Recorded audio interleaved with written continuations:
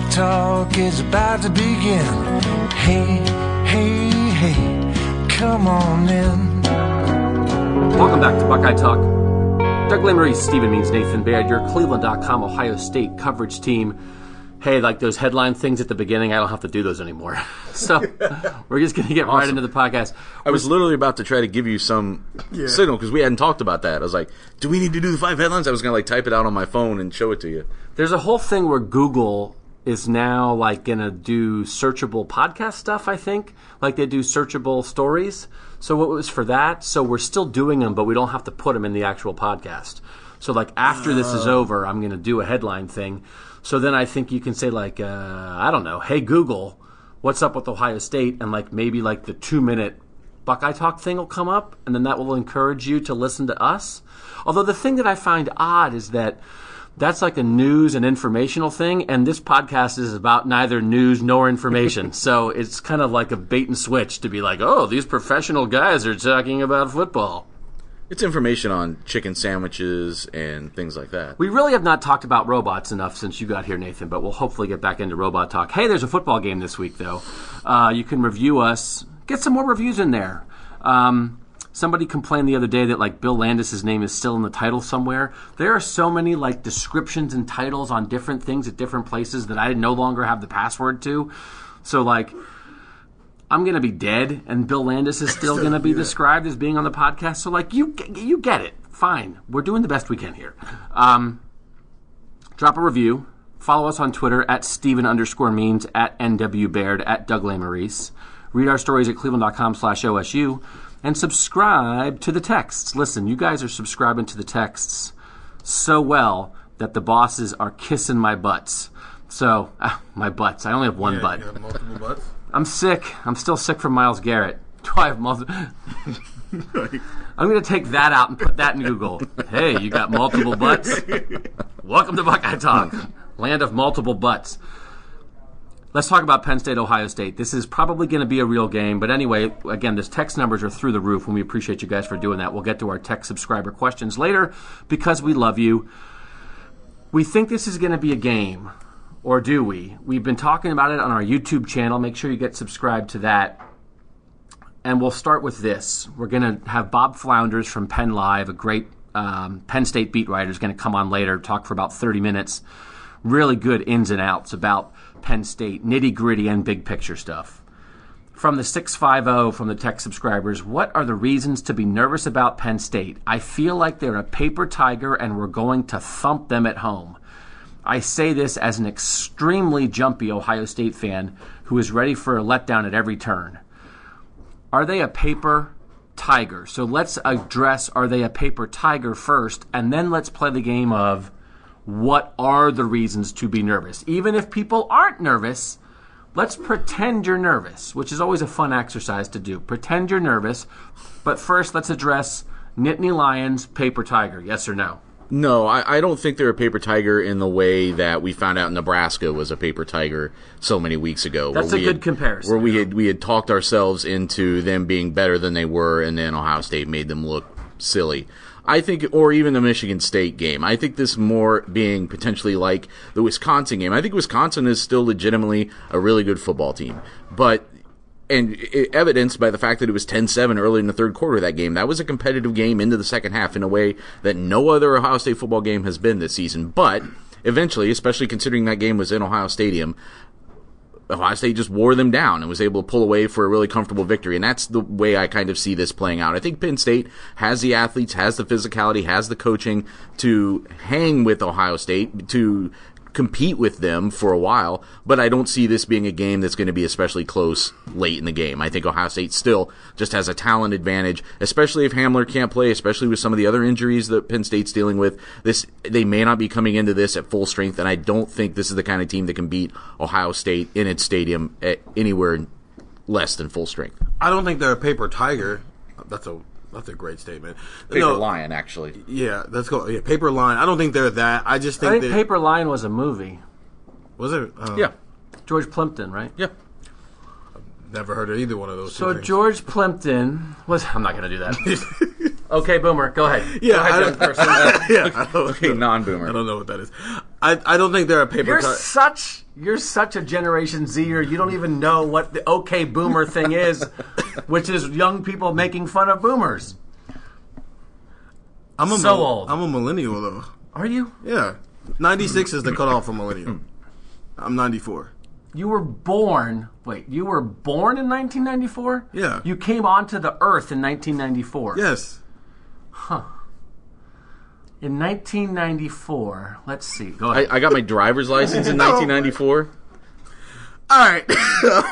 I got married in 1995. Oh wow. Wow. So single Doug and I share the earth for. I could be your dad. Biologically. Yeah, biologically, yeah. Yeah. I would say chronologically you could be his dad. I don't know about biologically. Well, yeah. That'd be. Yeah, there'd be some conversations. Continue, young person. They're not a paper tiger. I just think there's good, and then there's what Ohio State is, and that's like super good, or that's an elite level. And like to your point, Nathan, I think they're good enough to hang around. But eventually, the talent. I don't think the talent equates the way Ryan Day and Jeff Hafley think the talent equates. I think eventually Ohio State's talent is going to take over because there's what Penn State can do, like we talked about. They're maybe at the top of that second tier, but Ohio State is probably right now number one in that cream of the crop group, and there's a huge gap in between those two teams, and eventually in the game Saturday that's going to show. I like when people make points that disagree with headlines that are currently on our site that I was up till 3 o'clock in the morning writing. All right, so here's the deal. So part of my deal with this whole thing is, just as a refresher, in case you haven't been paying attention this Ohio State season and you're just tuning in now, this is what Ohio State has won by in its first 10 games. 24, 42, 41, 71, 41, 24, 49, 31, 59, 35. So, when is somebody going to, challenge them, right? Part of mine on this, and I'm not, I'm not trying to, go out of my way to seek it out, but I'm just sort of in the idea of, are they actually going to, get through a regular season winning every game by at least 3 touchdowns? No, I think next week at Michigan is where it's going to get tough. Here is the story that I did about the equating talent thing. And the quote from Ryan Day was, "This is a talent-equated game. We all know we've been in some games that we have had more talent than some of the other teams we've played. This is a team that talent equates." Between 2016 and 2019, I didn't do 2015 class because those are fifth-year seniors, and usually if those guys are sticking around, they're good, solid players, but they're not here for a fifth year because they're superstars. 2016, 17, 18, 19 classes. 4 classes, right? I did Ohio State's schedule, the Buckeyes and Ohio State schedule. These are the 4 and 5 stars that they recruited in those 4 classes, okay? Ohio State has 72. That's 12 5 stars and 64 stars. Michigan has 58.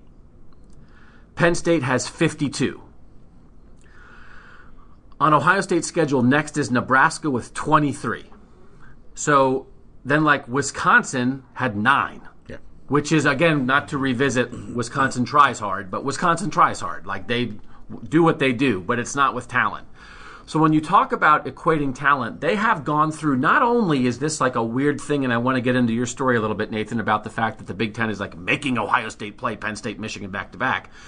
It is the fact that they didn't play a non-conference game against a top foe like they do every other year. They're going to do Oregon next year. If they had played that game like they had played Oklahoma or USC or Texas or the team Notre Dame, all the types of teams that they normally have scheduled, if they had played one of those games, it wouldn't be like this. Mm-hmm. And just the way the schedule broke out. Mostly because there's only 2 teams in this conference that recruit anywhere near their level, and those 2 teams are the 2 teams they have left in the regular season. The talent edge has been so gigantic. Gigantic. And now it's still there, but it's not gigantic. And so, Steven is doing a spread stuff. He's spread stuff, but listen, but 72. But isn't that still gigantic? Yeah, that's 72 still to 50, 72 to 52 compared to when everybody else is 72 to 23. An entire both sides of the football is still pretty gigantic. But when it's compared to that Penn State has 52 and Nebraska has 23. Okay, well, that's why it was 48-7 against Nebraska, and it may only be 30-something to something in the teens. I see a 14-point game instead of a 21-point game, and more important, what's the difference between, since you did the actual stars? What Ohio State has 12 5-stars. What are Penn State and Michigan State's? Not Michigan State. Michigan's. I'm sorry. Michigan and Penn State both have 5 5-stars. 12 at Ohio State and 10 total between its next two opponents. And that's not a shock. I'm surprised that you guys are going that way because, I mean, it's not to me the difference between Penn State and Ohio State. It's the difference between Penn State and everybody else they have played. Yeah. So when you really think about the numbers that I just rattled off of how much they've won games by, they're beating teams where they have 4 times as much talent. Now they don't have double the talent against Penn State. They have 50% more talent, which is still a lot. But I'm just trying to make the point. I think perhaps, and I'm not trying to be 9-3 Doug here. I think perhaps there is, and this is not an argument against Ohio State hasn't played anybody, because you only play the teams they played are ranked, and there's a lot of good teams out there that don't have great talent. I think there is perhaps an air of invincibility around this Ohio State team that I think is perhaps puffed up by the fact that the way the schedule has shaken out, they haven't played a team within sniffing distance of their talent. Their talent disparity through 10 games has been like NFL to middle school. For real. That's no longer the case. And so I'm not saying they're going to lose. I'm certainly not saying that. But this is a real game, and I think it is so much more a real game than even Wisconsin or Michigan State or anybody else. It is 5 times more a real game. And we just haven't seen it, and I just don't want people to be making paper tiger assumptions or like, of course Ohio State's going to win by 40 assumptions, or you can say the thing that what the person told you last night.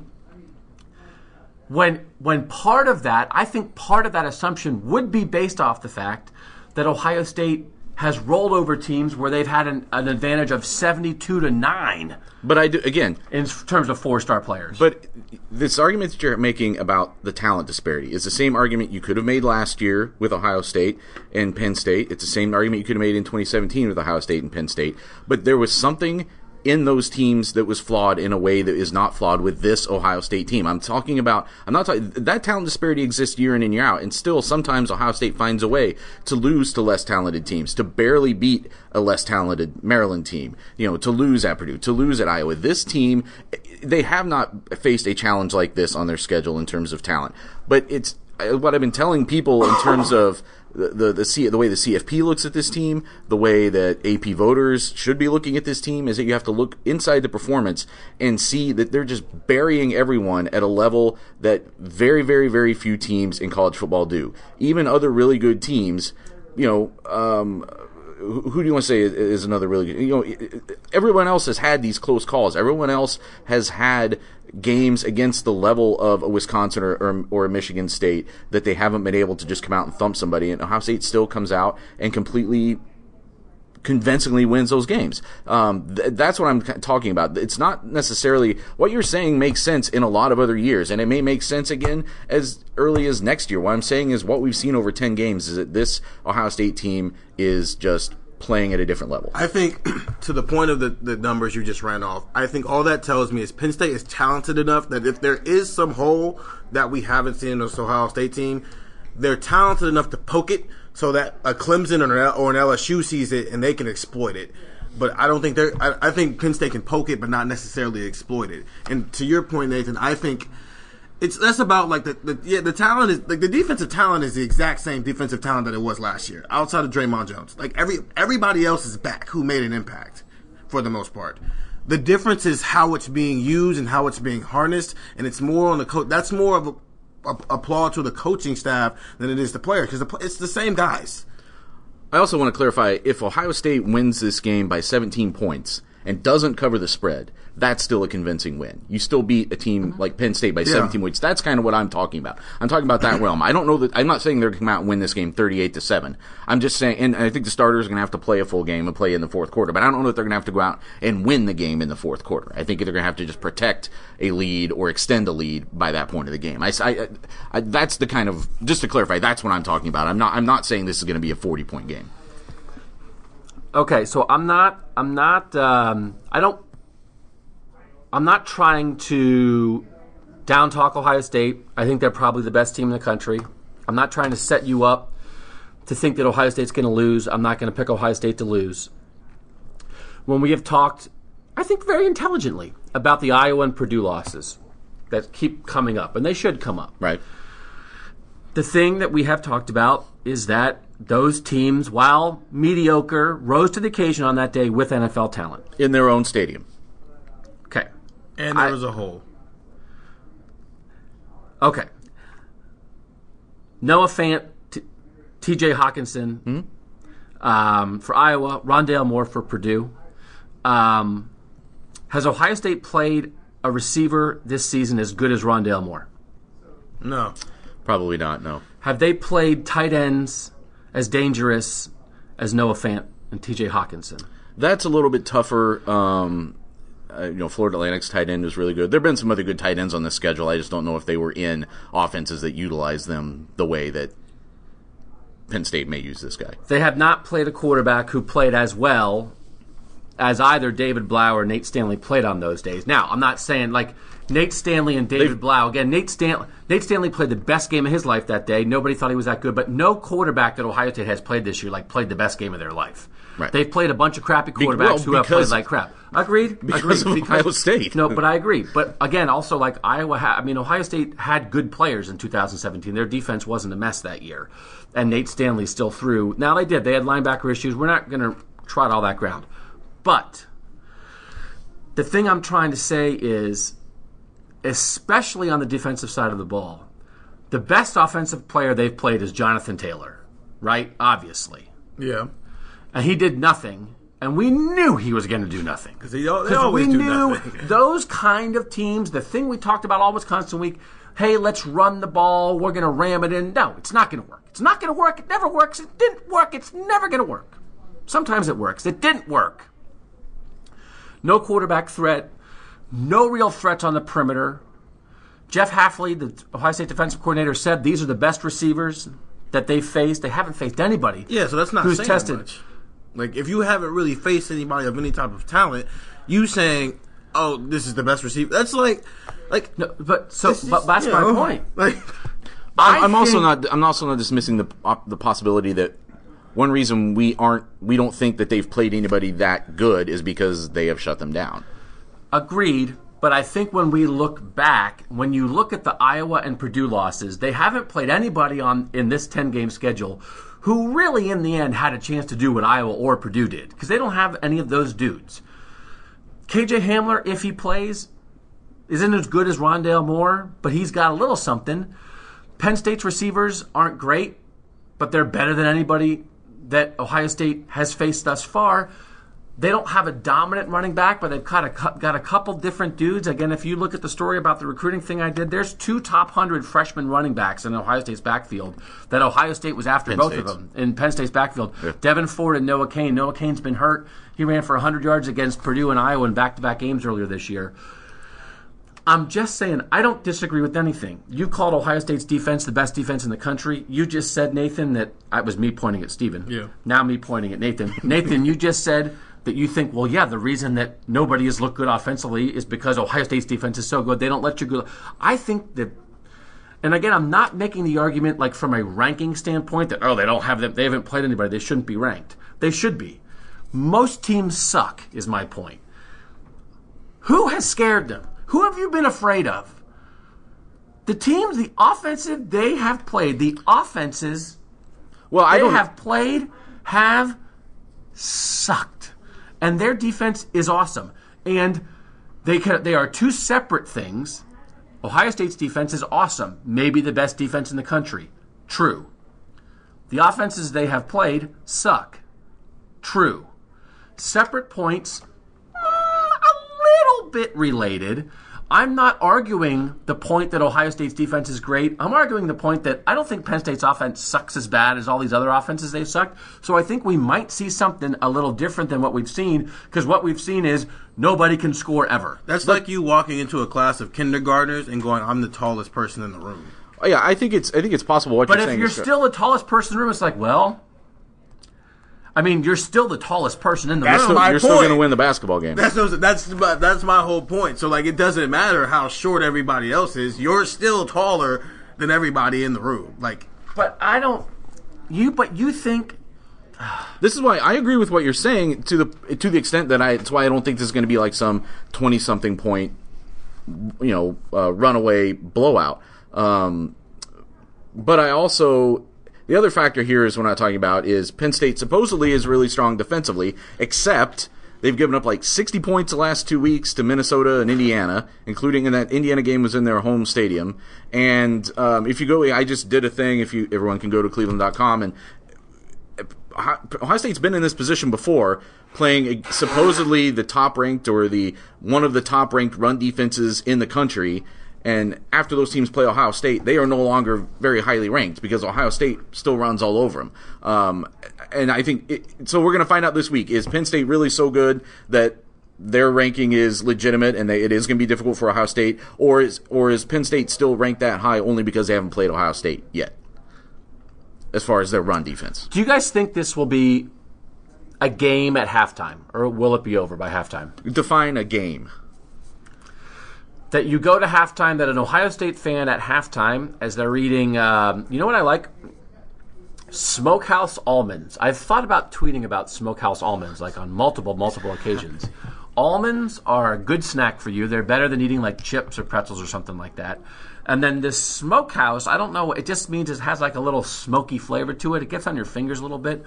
I eat 400 Smokehouse almonds a day. Now, I don't know that that's how you're supposed to do it. I feel like you're not supposed to eat 400 Smokehouse. You're probably supposed to eat like 20, but I got 4 bags. My wife got them for me. 4 giant bags at Costco, and I'm working my way through the second bag. They are so good. Eating 400 almonds a day equates to spending how many of your waking hours on a toilet? Oh, I spend most of my waking hours on a toilet regardless. And do you like I've always thought the hack is you want to sit backwards and just put the laptop up on the tank, and then you can still get work done. Where is this going? I've wanted to talk about Smokehouse almonds for a while. But where is this? Like, I'm trying to. Is this an analogy, or are we just talking about almonds? I can't remember what I was talking about. See? I just really want people to try Smokehouse almonds because you snack, you're sitting around the house, you're throwing carbs in your body.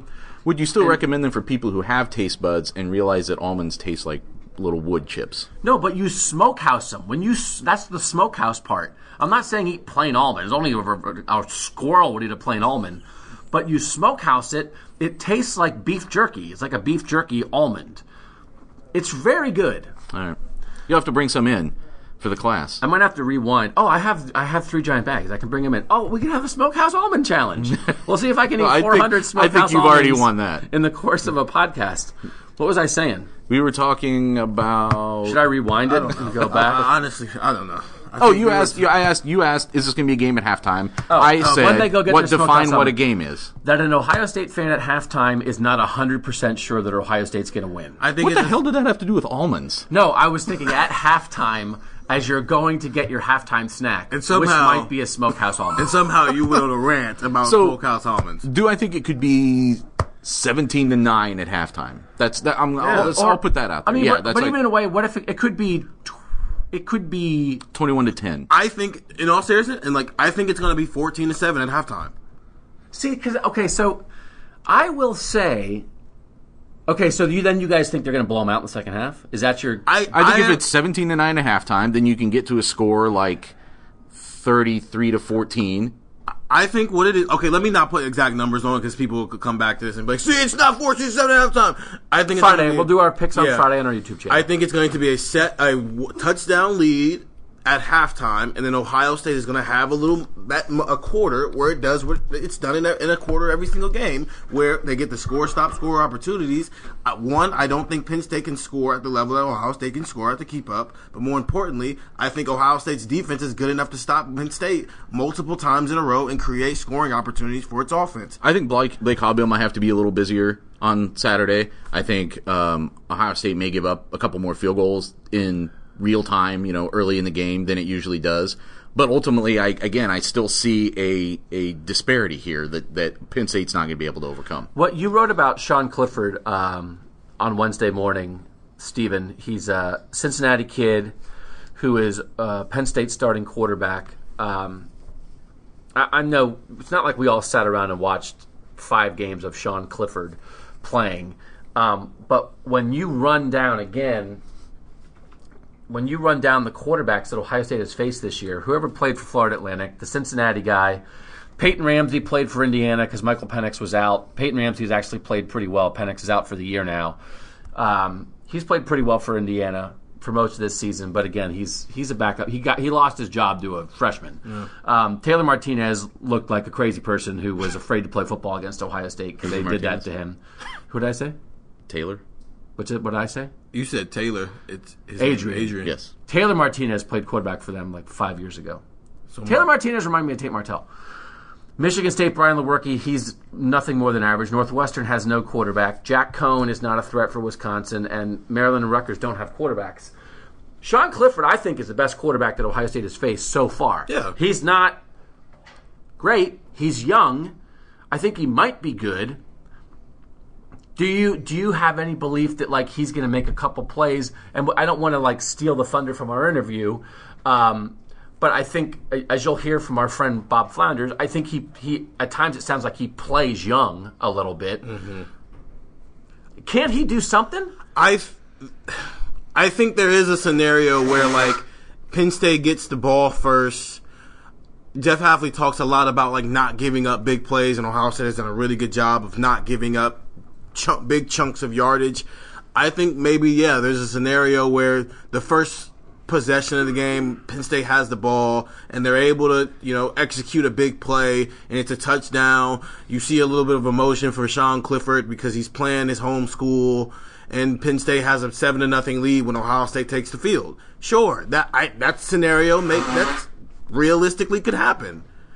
Or, what's I think is more realistic is Ohio State's defense does what it's been doing all season, and it gives up some points against awful quarterbacks. But okay, fine. So it gives up some more points.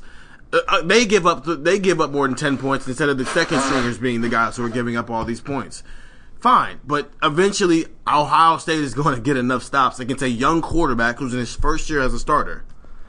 Over his past 4 games, I don't have the stats right in front of me. I was trying to find them. But over his past 4 games, which is Michigan, Michigan State, Minnesota, and Indiana, Clifford has completed, I think, 54% of his passes, and that included a 3-interception game against Minnesota. That's not special. Yeah, and he's only at 59% for the season. Some of those defenses are pretty good. None of those defenses are Ohio State. If you're going to be a quarterback that comes in and beats Ohio State, and all bets are off, obviously, if Hamler's injured at all. Even if he's not at full strength, I think that compromises it enough.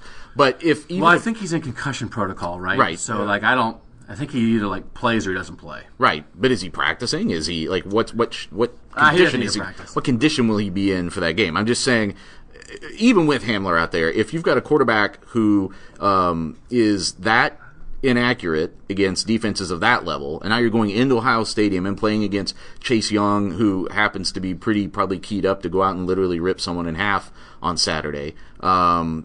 This doesn't equate to me as a quarterback who's going to be able to withstand what Ohio State can bring defensively. He's had to the level that you would have a chance to win this game. He's had 2 games this year where he's been less than 50%. There was Indiana, but he also did it against Pitt, and he's only been above 60% 3 times this season. So it's not like this is a pocket passer who's not that accurate.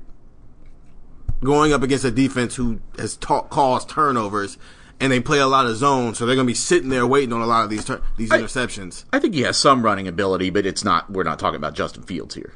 Nah. Yeah. My whole body is snot. I'm just filled with it. We used to joke in this podcast before you guys came. There was a time when I coughed on you did that a lot last 56 year too. straight podcasts. I was feeling pretty good for a while, and now I'm dying again. All right, my point in conclusion, and we're going to take a quick break and then come back with Bob Flounders from Penn Live, and then we'll come back after that with all your questions from our loyal tech subscribers. The question was about, is Penn State a paper tiger? I think most of the first 10 teams on the schedule for Ohio State have been Paper Tigers. Paper Tigers, and so the Paper Tiger schedule. Well, some of them weren't even paper tigers. Some of them we knew weren't any good. What do you call a paper? Miami of Ohio wasn't a paper tiger. Although Miami of Ohio is like beating teams. Yeah, now. they're bowl. I think everybody on Ohio State schedule is bowl eligible. No, that's not true. That's 100% not true. What you think Nebraska has 6 wins? Northwestern has Northwestern negative has wins one this win. All right, we'll be back on Buckeye. You're right. I forgot they played Northwestern on a Friday night. Joined on Buckeye Talk by the great Bob Flounders of PennLive.com, the finest outlet in the land for Penn State football coverage. Bob and I go way back. We've mentioned on this podcast before, he is the man that drove me home when I got drunk the night I turned 21. Bob, great to have you back.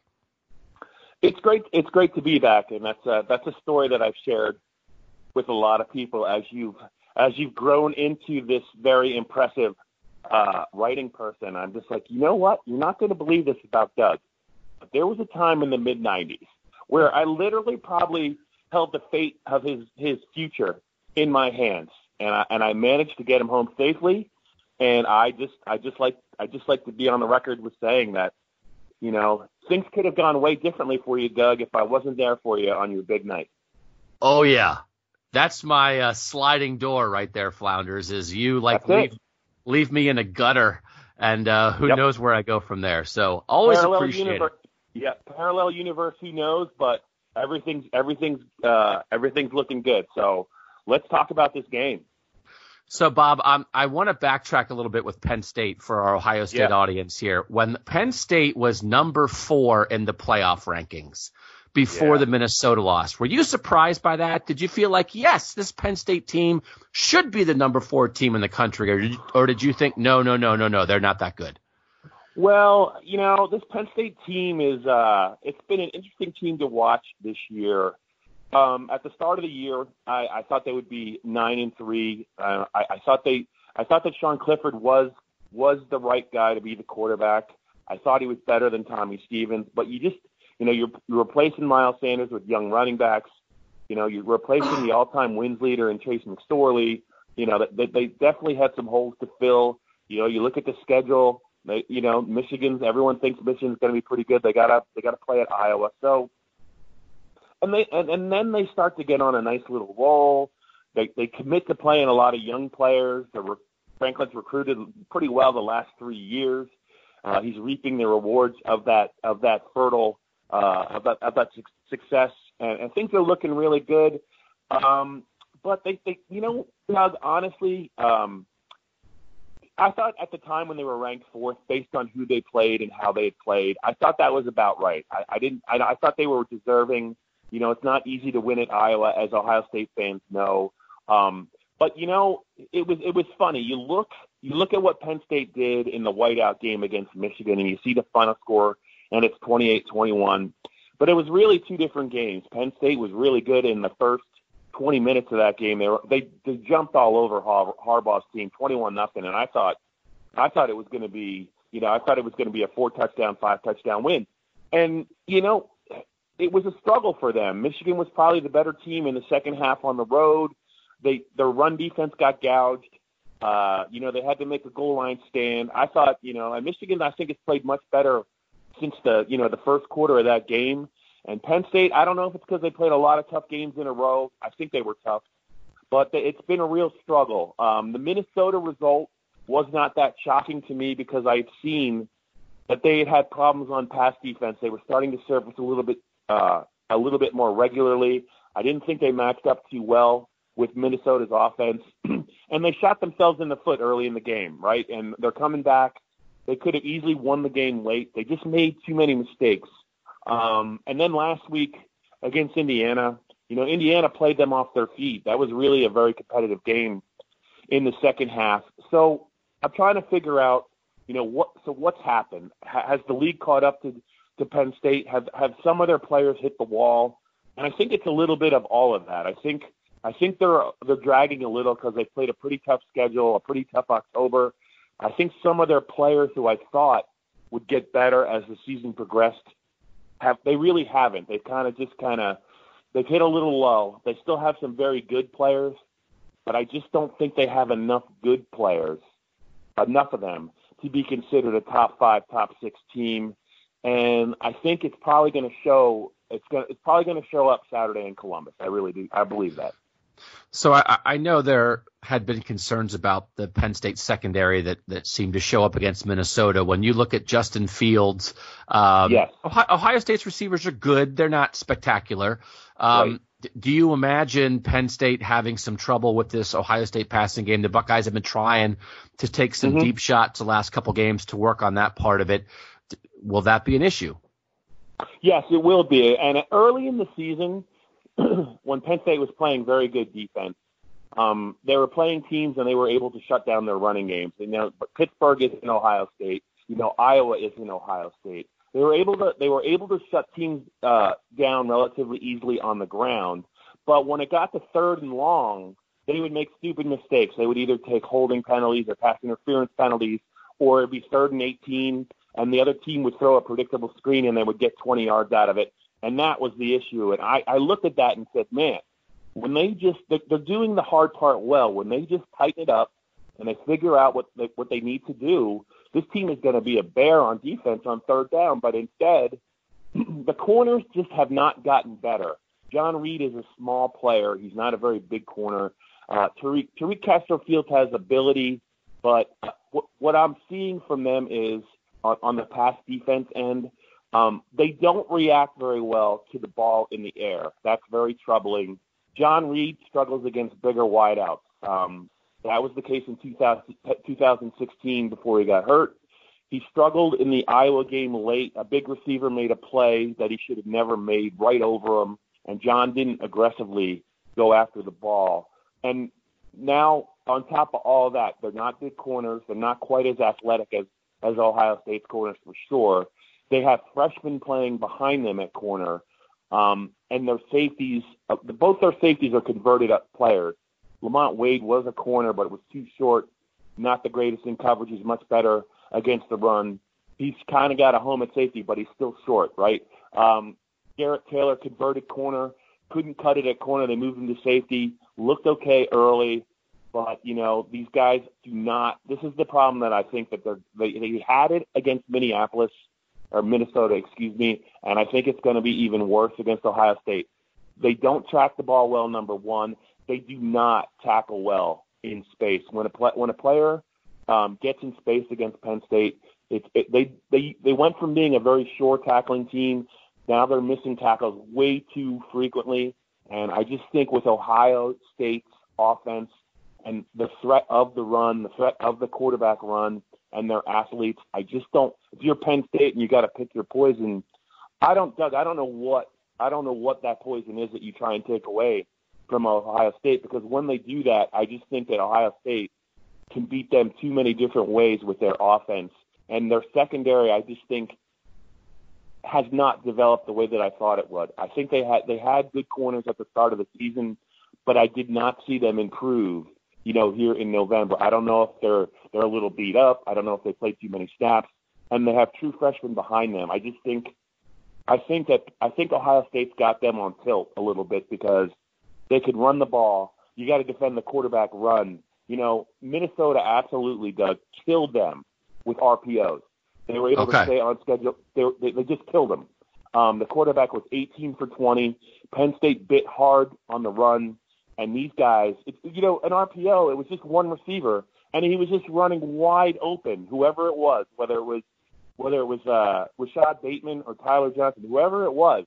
Well, not only was he open, he was wide open, and Penn State didn't tackle well. They did not defend the RPO very well on the road against the Gophers, and this is a much more terrifying version of an athletic RPO. I think Penn State does some things really well. I just really worry about the matchup when Ohio State gets them with Justin and they got the threat of the run or the pass, I think as the game goes on, you're going to see Ohio State gash them.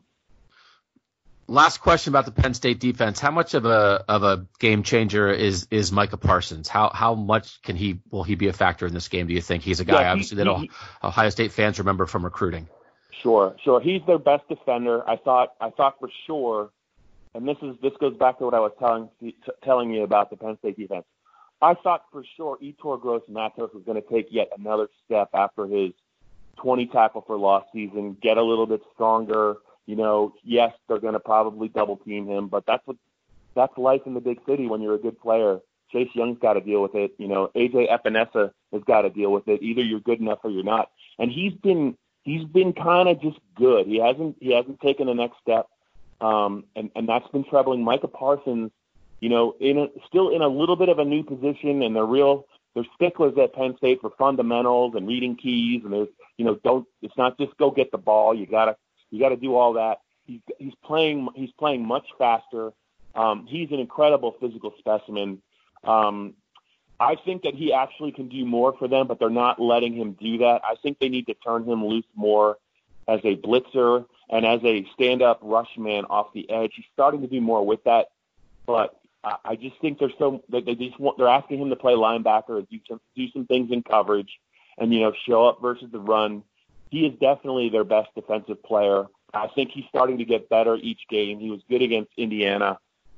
He and Cam Brown are two very athletic, rangy linebackers that they're going to have a lot on their plate against this Ohio State offense. Micah is clearly their best player, and I do think he is the one guy on that defense that's capable of producing a momentum-turning play, even on the road in Columbus. And I think Penn State, if they're gonna be able to stay in this game, their defense, in this game, it's hard to play great defense because of the spread and the ball's coming out quick, and the routes and the rules. But you have to be able to get stops, or you have to do what Chase Young did last year at Penn State and come up and make that play on the fourth down run. Micah is a player who can do that. I think Penn State's got to come up with 4 or 5 of those plays to kind of stay in the game with Ohio State. I don't know. I think maybe they can get 1 or 2. I just don't know if they can get enough. On the offensive side of the ball, Ohio State has not faced Minnesota, has not faced Tanner Morgan and those Minnesota receivers. So Jeff Hafley, Ohio State's defensive coordinator, on Tuesday said that Penn State, this is the best receiver group that Ohio State will have faced so far. How does Sean Clifford take advantage of some of the talent at wideout for Penn State? And Bob, we know this in the Big Ten. We've all written about it over the years. This is not a quarterback league. This is not a Trevor Lawrence, Jalen Hurts, Tua Tagovailoa kind of league. This is not what happens here. So great defenses in this league can go through big chunks of the season without getting really tested by a passing game. How much can this Penn State passing game test a really good Ohio State secondary that really hasn't played a good quarterback and good receiver so far? Right. I think that's a great point, Doug. And Penn State really, I am not a Nate Stanley fan. I would argue that until they played the Minnesota, the Golden Gophers in Morgan, I like Morgan. He's things have to go a certain way for him, and he's got to play ahead of schedule or on schedule. If he gets in third and long, there's issues there. But I don't think Penn State really played a really terrific quarterback or even an above average quarterback until they got to Minneapolis, and they kind of, I think they were a little bit full of themselves, and I think it caught up with them. But that's not really what you asked me. So I don't necessarily. The thing about Penn State's passing game is a lot of it is smoke and mirrors. If you're going to call it a good passing game, you have to include the tight end, Pat Freiermuth. He is legit, really a legit player. He can play the all-around game. He's big enough. He actually shows up in the blocking as a blocker. He's very athletic for someone who's almost 260 pounds. He can go down the seam. He can break tackles. He can also kind of run by some people. He did that against Michigan. But the problem with Penn State's passing game is twofold. KJ Hamler is no lock to play. He didn't play the last 3 quarters. of the Indiana game. He returned a kick, got dinged in the head, went into the injury tent. And James is hopeful, but I don't know what hopeful means anymore when you ask somebody about injuries.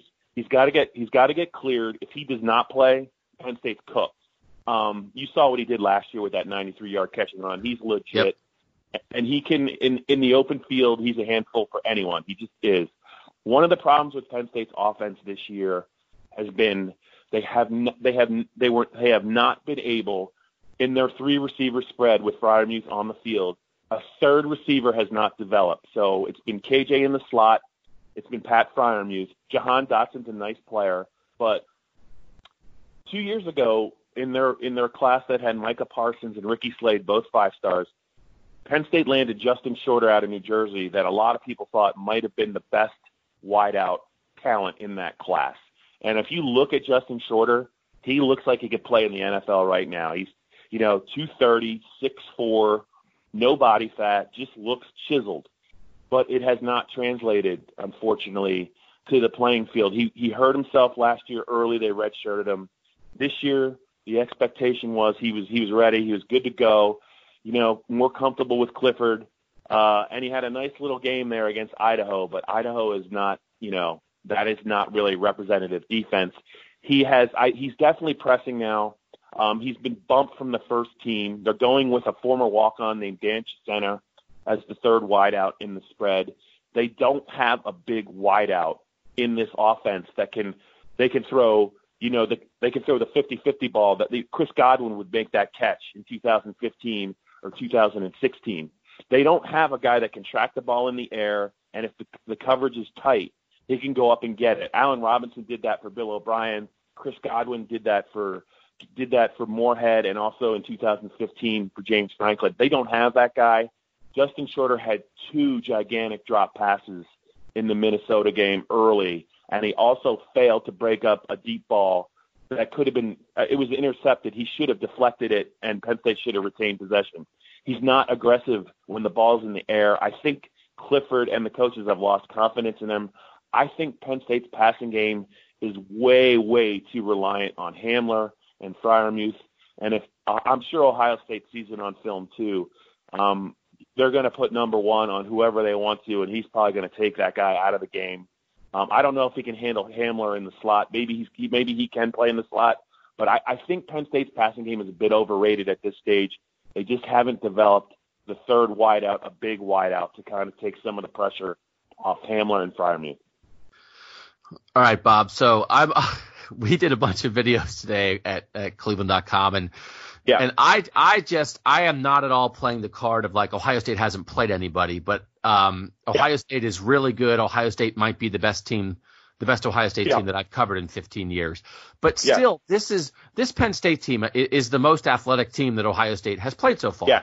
Because it's not Michigan State, it's not Wisconsin, it's not Indiana or Cincinnati. And I do think the idea that Penn State, there are guys on this Penn State team who have played right to the wire with Ohio State for the past 3 years. Mm-hmm. These Penn State guys know they can hang on the field with the Buckeyes. I remember in 2016 when Ohio State was coming to State College, and I was tempted to pick Penn State to win. I remember you told me that, Your friend and mine, Dave Jones, kind of talked me out of it. I just think that Penn State has been in some tight games.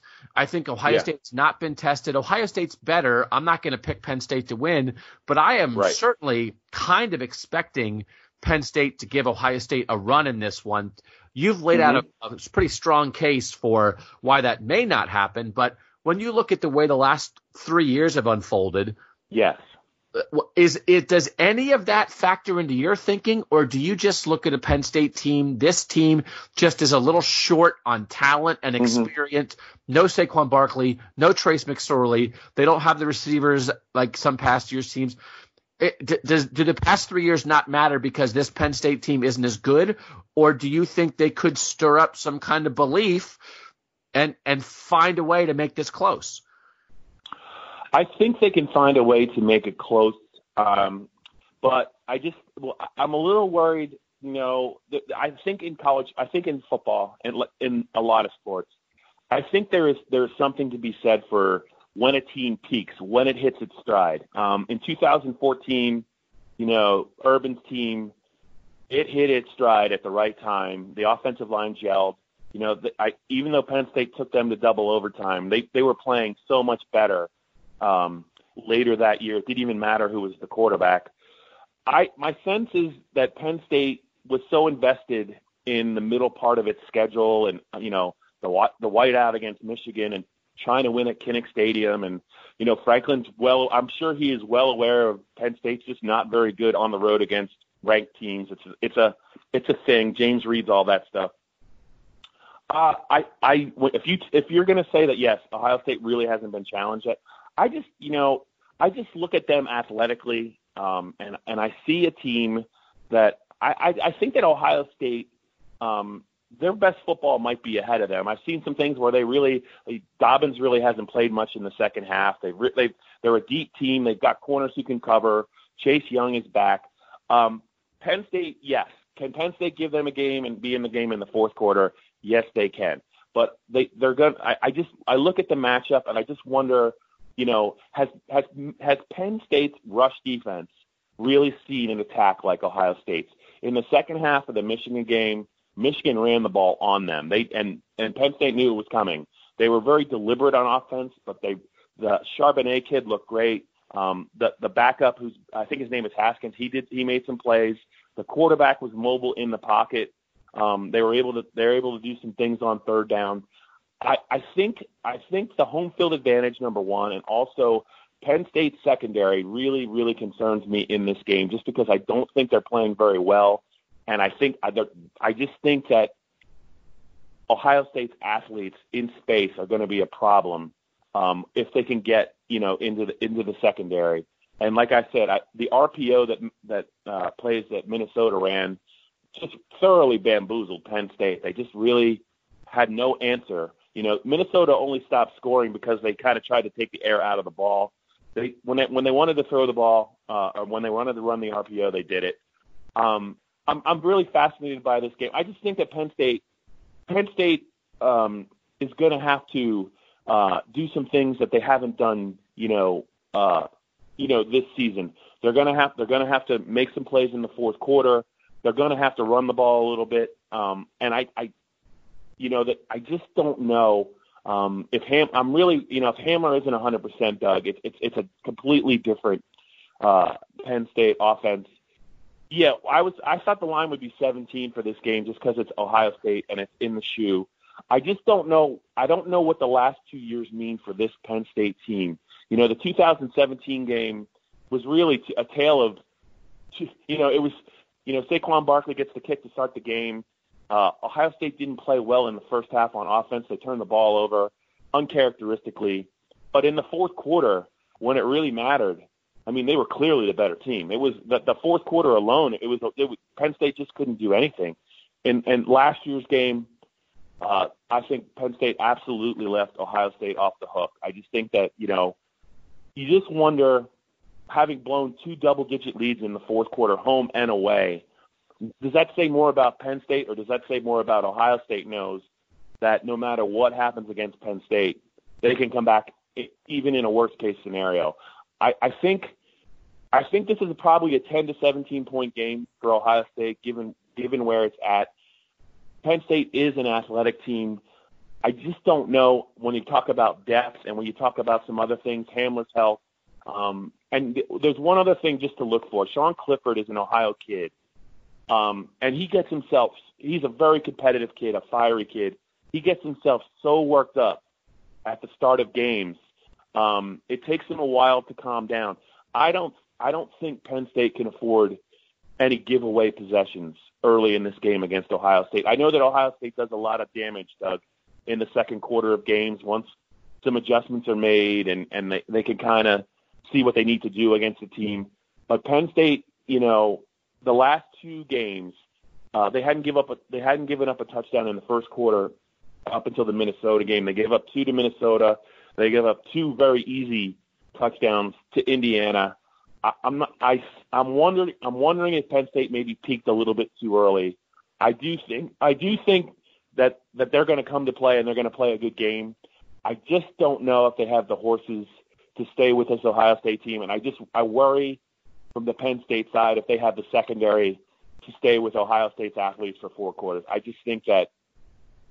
think Dobbins is legit, obviously. I think Fields, obviously, is a guy that can really impact the game as a runner and as a thrower. And I've heard a lot about the Ohio State defense this year being much improved and better coordinated than in previous years, but I really haven't had a chance to watch that. So I'm looking forward to the first 30 minutes of this game, but I just think Ohio State is so comfortable in the fourth quarter because of the last 2 years. I just don't think, I wonder if that says more about Ohio State or Penn State. You can say, yeah, well, they've taken them to the final minutes the last 2 years and played them tougher than anyone else, but they haven't closed the deal. And I felt like in both those games that Penn State didn't necessarily get Ohio State's A game until the fourth quarter. So what happens if Ohio State starts fast? Yeah, I mean, it's funny how you can take it either way. And in 2016, Ohio State had a lead in State College and blew that lead, and Penn State got them that year. So, which obviously that obviously was the win that sort of propelled the James Franklin era. It's interesting to look at. We're just so used to, when you cover Ohio State, you're just so used to teams coming in and just getting in their own way. Cincinnati might go to a playoff bowl as the best, and they were just not ready in any shape or fashion to come in here and even compete against Ohio State. They couldn't get out of their own way. Penn State, again, they've been close, and I guess I take it more as, if you've been close with Ohio State, that should give you confidence more than the idea of, hey, you blew 2 fourth quarter leads, because so many teams are just like psyched out to play the Buckeyes that they never have a chance. Yeah. Go ahead, Bob. I was just gonna say the other thing that I just want to watch. I just think that because of the way things have played out, I think Sean Clifford and Fields are going to be tied for the rest of their college careers together, because I would argue that Sean Clifford is Penn State's starting quarterback right now, because Justin Fields is not, if you know what I mean. It was obviously a decision that Justin Fields made.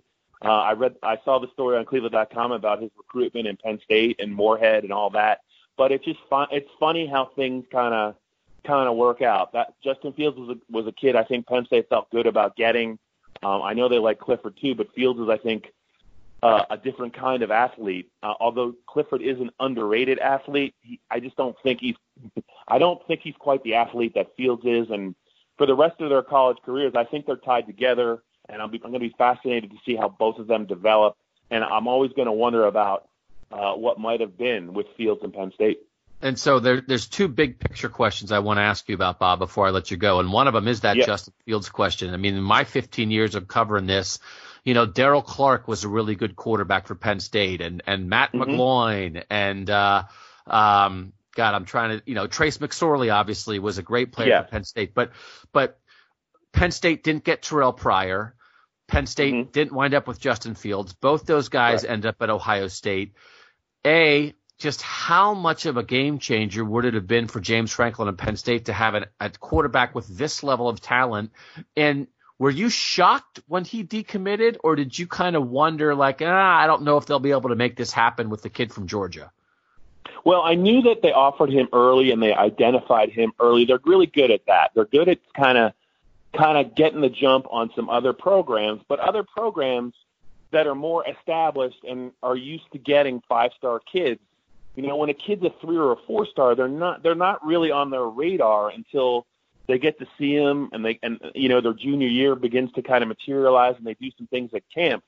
I give Penn State credit for getting on him early, but the verbal came so early that whenever that happens, and it's a kid that State College, Georgia, it's hard to get a kid, I think, from the South as talented as Fields to Penn State. And when you throw in the fact that one of the big things that the kid really liked about Penn State was Joe Moorhead's imagination and the way that he used his quarterback, and you're not sure that he's going to be there when you're going to be there, I think the stage was set for it to be a very, very tasking recruitment of him to get him to sign. And had he signed, I mean, I just look at him, and I mean, he would have had to compete with Trace for sure, but there's not much question in my mind that he would have been the starting quarterback this year, and I think they would be unbeaten for sure going into this game. I think that he would have been a difference maker, against Minnesota. Clifford had them.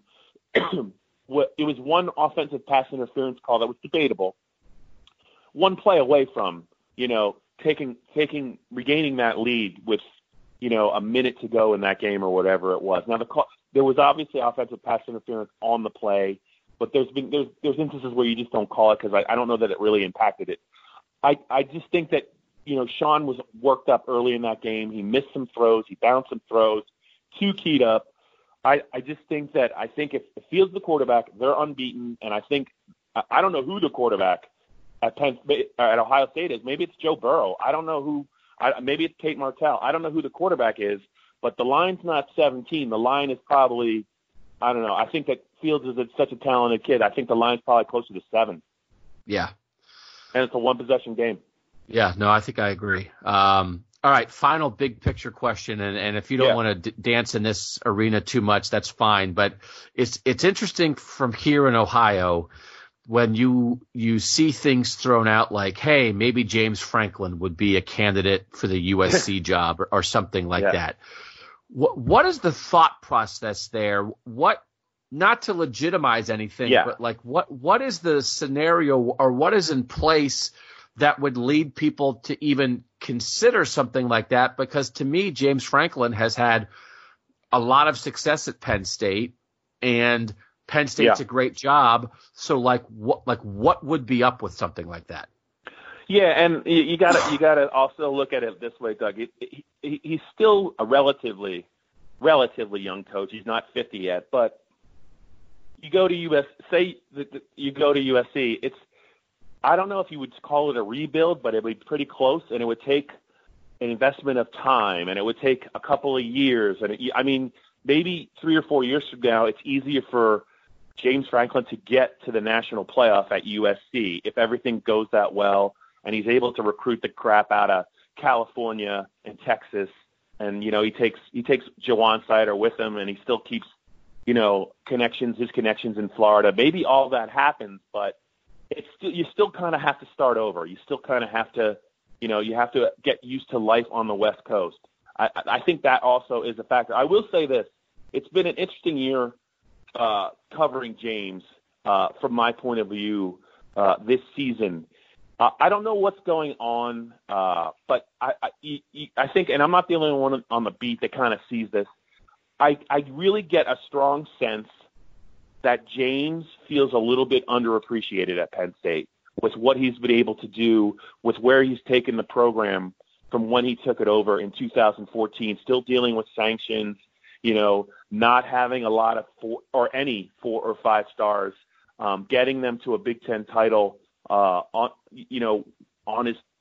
his third year, winning, going 11-2 in 2017, getting to the Fiesta Bowl.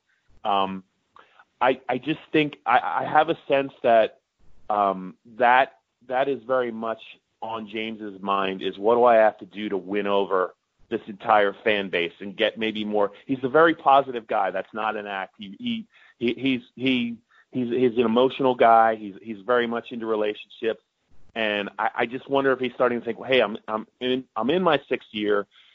We were 8-0, and I was still, getting crap about the way the Michigan game played out. Like, what's going on there? And I think the other elephant in the room, honestly, is, do I really want to bang heads with Ohio State to try and get to the playoff every year? Because they clearly, not only are they clearly recruiting well, it would seem to me like the transition from Urban to Ryan has gone extremely well. I mean, we'll have to wait a couple of years just to see how he continues to recruit, but it's not really lost on James that the top kid in Pennsylvania picked Ohio State over Penn State, Julian Fleming, the wideout, and that's a position they very much can fortify. And and then he comes out and says, I want to get to the league. They develop players that get to the league, and they play in big games. And I think all of that is if eventually if James is gonna move on from Penn State, when is he gonna do it? Is he gonna strike? Is he gonna strike when the iron's hot, or is he gonna wait a couple more years? I mean, I think all of that. I think he's still a Penn State guy, but I think that this is the first season where he's kind of taking a look around, and he's kind of just looking at the big picture, and he's trying to figure out, what do I have to do? How many wins are enough to satisfy maybe the Penn State fan base and expectations and the media? Because he definitely has been a little bit more sensitive to second guessing, whether it's the media or, he's talked about getting some nasty letters and getting some nasty correspondence, nasty emails from fans. I think he does feel it. And after 6 years, I think he's kind of trying to take stock of what he wants to do for the next 10 years of his life. Is it going to be at Penn State, or, there's going to be some jobs that come open, and maybe I'll go someplace where it's not, State College is not for everyone. It's a small area. It's in the middle of nowhere. It's cold in the winter. I mean, all of that. Where does the family want to go? I just think that if not USC, it could be someplace else. I think Penn State is a top 10 job. I really do, with facilities and tradition, and he is absolutely just a tremendous recruiter. But this is the first year I've noticed. I just feel like there's a little bit of this is my read, a little bit of dissatisfaction in the way that he is being perceived, and I just wonder, at what point does he take a look around and say, man, is this what I want to? Is this the place for me? Is this where I want to be? Man, that is a fascinating read, Bob. I'm glad I asked you that question. That was really good. Bobby Flounders, man, we love you. We'll look forward to seeing you in Columbus. And thanks, as always, for taking a little time out of your week to visit us here on Buckeye Talk. You got it, Douglas. Looking forward to seeing you. Back on Buckeye Talk, Doug, Nathan, Steven, your questions. From the 202, how big a deal would it be to finish number 2 instead of number 1? Clemson looks really good, so I suspect Ohio State would have to play them at some point to win the title. Does it matter if it's the semifinal or the title game? We talked about, I think, some of that last week with, like, you have a month to prepare, or you only have a couple 10 days to prepare. I don't want to get into that too much, but I do want to just talk about the idea of and then, again, similar question from the 937, how important is it to score style points and get the 1 seed to avoid Clemson, who looks like the Clemson everyone thought they were going to see?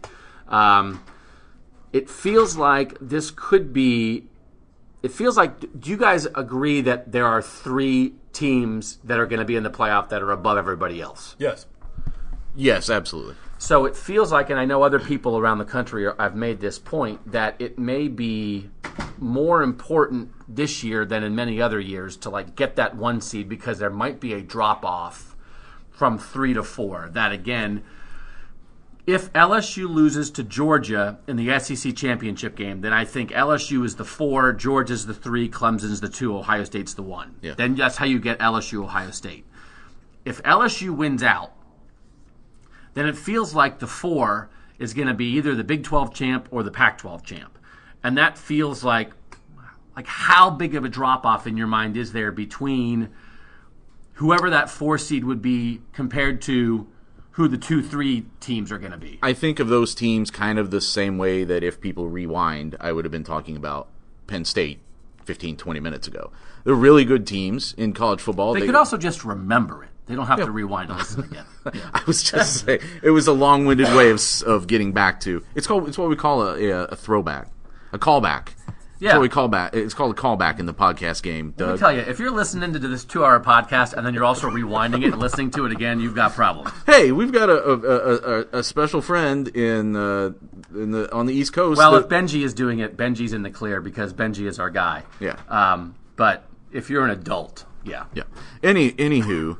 I see them like it's still that in that 15 to 20 point range of point spread that I would expect Ohio State to be able to beat all those teams by. None of those teams I don't think are as good on both sides of the ball as Ohio State. That's the thing to me. It's like I think Clemson, and then I kind of think maybe the other team that's out there that might be a real threat could be Georgia. The problem is they're not as explosive on offense, but I think whoever potentially beats Ohio State is going to have to beat them with their defense as much as going out and being able to score points. That's why I don't think LSU is that tough of a matchup potentially for Ohio State. I think Ohio State needs to avoid Clemson as long as it humanly can, because that is the one team that I think can beat Ohio State. I think you do have a combination of a really strong defense. And I know people are going to say that they haven't necessarily been challenged by their schedule, which is somewhat true, but also they're doing what Ohio State has done most of the year right now, which is take mediocre teams and just plant them 3 miles into the earth right now. Wake Forest, I was definitely crapping on Wake Forest a couple weeks ago with good reason as far as whether they should have been in the top 25, but Clemson beats them 52-3. I mean, these games aren't even worth talking about the way that Clemson wins them, and that's what Ohio State's been doing to teams too. I just see some similarities there, and then they have the combination of Trevor Lawrence and what they could do on offense. That is the team I think that is the most dangerous. So, now the question is, do you want to play that team on a quick turnaround after winning a semifinal, or do you want that team in the semifinals and you get a month to prepare for it? And again, I mean, I think the bigger issue is like if you only have to play one of the two good teams instead of both of them. Right? Yeah. If the three good teams are Ohio State, LSU, and Clemson, and two of those three teams are going to have to beat two of them, and right. one of them only has to beat one of them, you want to be the one that gets an easier semifinal game. Yep. Like the order of it, we've already covered that. I don't want to go down that road again. From the 901, Stephen, you had mentioned this point, I think. This person in the 901 is much more worried about Clemson.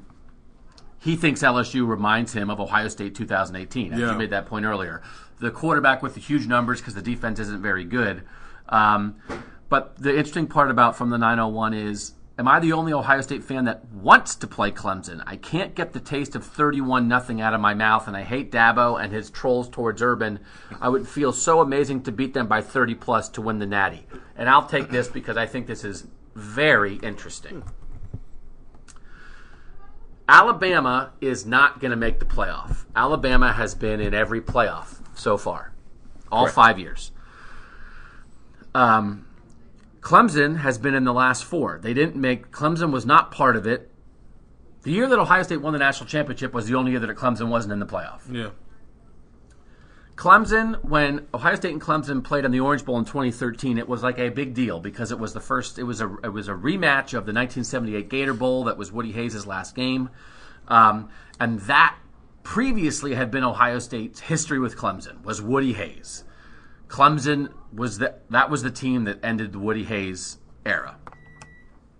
Now, Clemson, that Orange Bowl against Ohio State, when Ohio State lost to Taj Boyd and Sammy Watkins. Sammy Watkins had more than 200 receiving yards in that game. A bunch of screen passes. Braxton Miller gets hurt in that game, alters the path of Ohio State history. That's where he first got injured, which then was the re-injury that led to J. There's a lot of things that happened there. That was the beginning. That was the beginning of Clemson. The iceberg poking up, the volcano poking up, things that poke up. That was them poking up, like when the surface level is flat and then something pokes up. That analogy. Editor, take that part out. Wow. Ohio State helped birth Clemson, and then they took like a little step back, I think, the next year, and then they were Clemson. And now Ohio State has always been compared to Alabama. That was the whole thing of the Urban era. Can Ohio State beat Bama? And we've done a great job at Cleveland.com of chronicling that. But it would be very appropriate because, as we've said many times and everybody knows, Clemson stole Ohio State's place in college football as the primary challenger to Alabama. So now, in a world where Clemson isn't really the challenger to Alabama right now, they're kind of above Bama. Yeah. They've proven they've beaten them on the field, and now Alabama, with some injuries, is having a step back year. Clemson is having a bad year, except they had 3 bad games and now they're killing everybody. Clemson absolutely has almost taken the spot of Alabama as, I get what this Ohio State fan is saying, because they've beaten Bama. Urban beat Saban. That was the feeling. That's why that 2014 national title is so great to Ohio State fans. Part of it's the national title. It's kind of a big part of it. But the fact that it went through Bama made it better. Well, and you vanquished Bama. you haven't vanquished Clemson.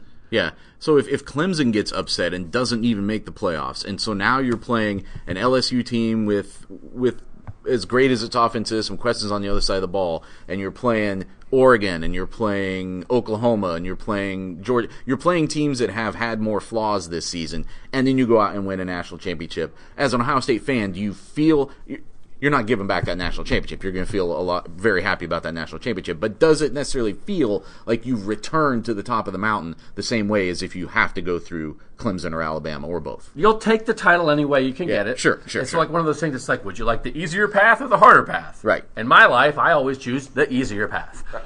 So you take, but I think there would be something special to it because that's hanging out there. Sure. They've run through the Big Ten. They beat Bama. They went out on the road and beat Oklahoma in 2016. They've beaten Texas, and it's like they've shown. But Clemson is like the new power on the scene. And when you run through the powers of college football, really, they even went. USC beat them twice in the regular season in 2008 and 2009, and they went to the Cotton Bowl and beat Sam Darnold and USC. When you look at like the modern era of college football and the opportunities that Ohio State has had, and I had a trivia question the other week about like whatever in the last 20 years the coaches that have beaten Ohio State more than once, and like Dabo's on that list, but like Dabo's like the only one who's beaten Ohio State more than once but hasn't lost to them at all. Clemson, believe it or not, is like the one team hanging out there as a national power that Ohio State hasn't beaten. I think you want I said earlier, I think you avoid Clemson as long as possible. But like you want them in the national championship game because like with to your point, they beat Bama, but it was in the semifinal, and then like. But that wasn't any worse. No, it wasn't any worse. But like it definitely would have been better if like Alabama had to watch you celebrate winning a national championship. Well, from a competitive standpoint, I think it would feel very sweet if Dabo Swinney and if Trevor Lawrence, the guy who was ranked over Justin Fields, has to sit there and watch Justin Fields raise up a trophy at the end of the season, that's going to be a very sweet feeling for him. I guarantee it. I guarantee it. I like the idea. It goes back to the U.S. Olympic hockey team, which happened when you were negative 14. You mean the movie Steven. Miracle? I mean the movie. Right. That was based on a true story. There was a country called America. There was and another a country called the USSR, which doesn't exist now. No, it doesn't. The Cold War. It was on tape delay. I was 7. Very big into Eric Heiden, that Olympics.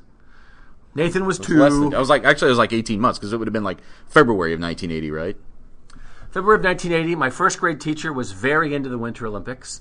And my first grade teacher also read from a large leather-bound book at Christmas and read stories about Santa Claus, and I was like, that book is leather-bound. This is the real deal. I love my Mrs. Grumbine. Oh, what a first-grade teacher. Eric Heiden, the Olympic hockey team, but the idea of beating like the big baddie in the semis. And then it's like you've done it, but then wait, we have to actually go beat somebody else and not get upset on the championship. That's actually a pretty good thematic. That's a good plot device. I think people think that the United States beat USSR for gold. They didn't. That's because in movies, even if it's not in the championship game, they're going to put it in the championship game because what? It just makes for a better story. Did they redo it when you watched No. Miracle? They didn't do it there. Play it? But I've seen plenty of movies where like they'll make something a championship game because it just makes for a better story. But I do think I like the idea of like, who is your Finland? Because that was like this perfect. It's like it's Finland in the gold medal game. It's like Oregon, and Bo Bishop and I have talked about this a million times. That's exactly what 2014 was. Yeah. Alabama's the USSR, and Oregon's Finland. And it's like, okay, well, we still have to go beat Finland. Wouldn't it be a thing? You win the Cold War. They won the Cold War on the ice, and then you lose to Finland? Are you kidding me? Exactly. So, no, you want Clemson. Muhammad Ali wants Joe Frazier when it's for the title. Kevin Durant wants LeBron James when it's in the NBA Finals. You don't want to play them in the conference semis. But that Warriors Oklahoma City was great. Western Conference Final was great. It was great. But you know what was better? Cleveland coming back from 3-1 in the championship game. Got punched right there in the. Yeah. All right. is, let's see. How about this? I don't know if I agree with the next time from the 5-1-3. The next time the Buckeyes are on the goal line, do you think that adding Master Teague to the backfield and a Lendale White role would increase our chances of scoring? That, I guess, is J.K. Dobbins got stopped on a 4th and 1 or 4th and 2 against Rutgers. Having watched the Browns this season, I am very attuned to red zone and goal line issues. I have not felt like the Buckeyes have been lacking at all at the goal line or in red zone issues. If someone wants to call up the stats, we certainly could. We've talked about it and written they've about been one enough. of the best They're good. offenses in the country as far as scoring red zone touchdowns. So are we looking for red zone wrinkles, or are we good? I suppose you could throw. I don't think it's something that has to become like the look of this offense. But if I was going to do it, I would probably do it with something they have tried a couple times in goal line situations, was go under center and then put a tight end in the backfield or something like that for extra blocking. I don't know if I do it with Master Teague. I'll say this converted 89% of their red zone situations this year. How many touchdowns? What percentage touchdowns? 48 of them have been touchdowns. They're fine. I think people, and we covered it in the postgame podcast, people got a little freaked out by some of the Rutgers stuff. I do not think it is an issue. That's the most in the country. Justin Fields is a red zone monster. Their zone read run game with Fields and Dobbins is a killer near the goal line. I think like Luke Farrell can get some stuff done. It was interesting. They ran a really nice route a couple games ago. I can't remember against who. Chris Olave was on the right side, ran all the way across, through the linebackers, got wide open on the left side of the field. You know who ran that? The Browns ran it last week with Jarvis Landry, and he was wide open again. And I was like, I know that play. It's the Chris Olave play. And I want to ask Freddie Kitchens, are you taking stuff from Ryan Day? Not to criticize, this would be a pretty good idea. Yeah. Also, football teams run the same plays. Interesting question here, and I have a interesting comment on this, but I want to hear what you guys think about this. From the 330. This question was motivated by the Jalen Gill sighting last Saturday. The top 4 recruits in 2018 have played virtually no part in this year's success. Teron Vincent has been out with an injury. Nicholas Petit-Frere is a backup. Tyreek Johnson is just not in the mix in the secondary, has been here and there, and Jalen Gill. Yeah. They're healthy, but they're not doing that much. Could you share any insight you may have on these 3? Also, any risk of them entering the transfer portal? We don't like throwing transfer stuff out there with guys' names attached to it. We don't know. It's early. These are only second-year guys. I do think anytime you get to your 3rd year and you are a highly rated guy and you don't see a path to the field, I think it opens it up. And then we just all play the game. But these are people's lives, so it's not a game to them. But that's when it gets reasonable. You think you're really good. You know you could play somewhere else. You've given it 2 seasons, and it doesn't feel like it's exactly worked here yet, or you feel like you're blocked, and that opens the door. So these guys are only in their 2nd year. They're going to lose some important guys off this team. Opportunities are going to open up. You can see the opportunity for NPF is going to open up. There's going to be a ton. I mean, they're going to potentially lose all 4 secondary guys. If Sean Wade goes pro, they're going to lose all 4 secondary guys. There's going to be opportunities out the wazoo. KJ Hill is going to be gone. He's the guy blocking Jalen Gill right now. So, we get all that, right? Teron Vincent, B.B. Landers is going to be gone. Jayshon Cornell is going to be gone. Davon Hamilton's going to be gone. That's 3 huge guys off the inside. Teron Vincent, I think, is going to be very good for this team. I think he'd be in the mix with Togiai and some of these other guys if he was healthy. That's all it is outside of Tyreek Smith and Tommy Togiai, everybody else is behind a guy where it's it doesn't make any sense to take him off the field. Well, and I think it's also when you're looking ahead to people you're worried about transferring, I think it's very important that you separate guys who are injured and not playing from guys who are blocked and not playing. The other thing to remember is a lot of times we'll go talk to these guys later in their career and be like, hey, wasn't it frustrating when you were you came in as a really highly recruited freshman and sophomore and weren't playing very much? And they're going to be like, have you ever heard of Nick and Joey Bosa? Have you ever heard of Jeff Okudah? Have you ever heard of these guys that were in front of me? I wasn't an NFL-ready talent yet. That doesn't mean I wasn't good. That doesn't mean I wasn't going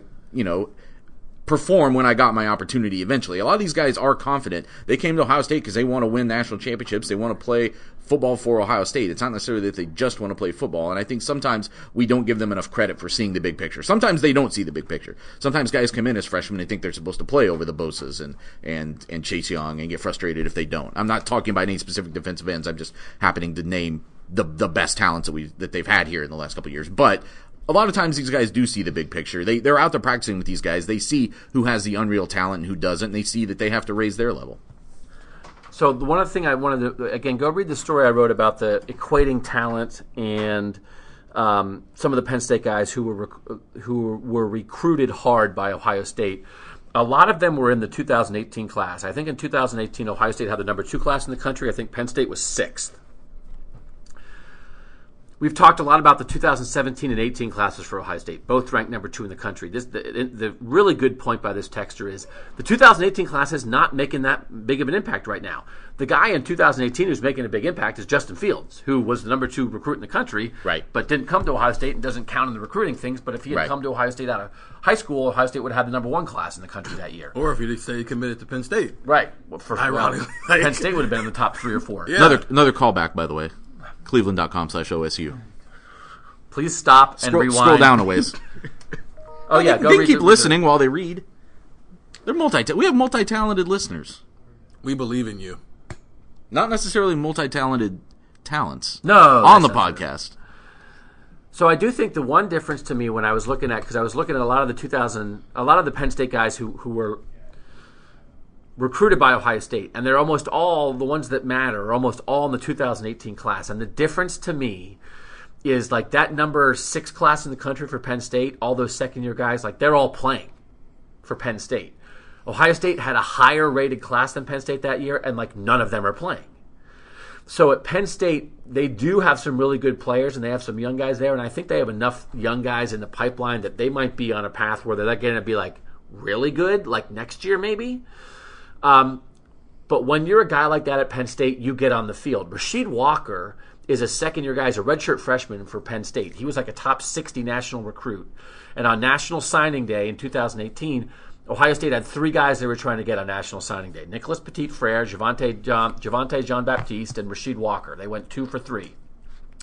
Nicholas Petit-Frere is another tackle. They were desperate for offensive line help. They had 2 major tackles on the board. They got 1. They got the higher-rated one. Nicholas Petit-Frere was a top 10 guy. Rasheed Walker was a top 50, top 60 guy.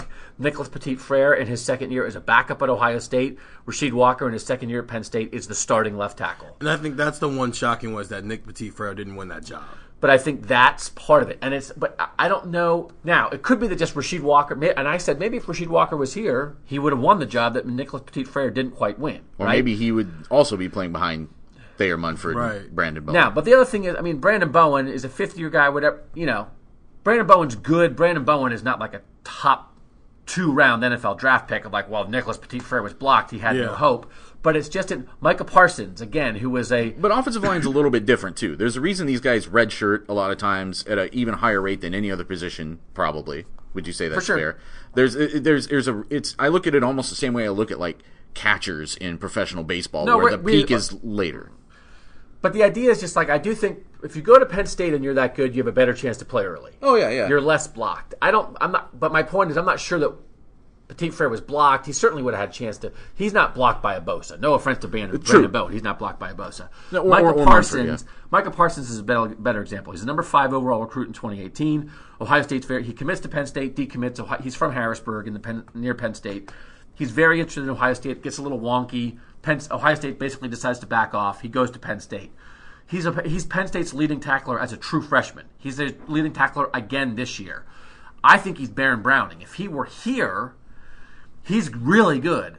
I don't know that he would have automatically blown everybody out of the lineup at Ohio State. He might be exactly what Baron Browning is, which is like, man, I'm trying to get on the field. I play. I'm good when I play, but I'm not the leading tackler. I don't play any snap. And that, to me, did help illustrate the difference that, again, it illustrates the point you guys are making. It's like, yes, Penn State is more talented than Nebraska and Michigan State and Wisconsin and whatever else, but they are really quite still a gap to Ohio State because Micah Parsons is an instant difference maker the minute he steps on Penn State's campus because he's a 5-star.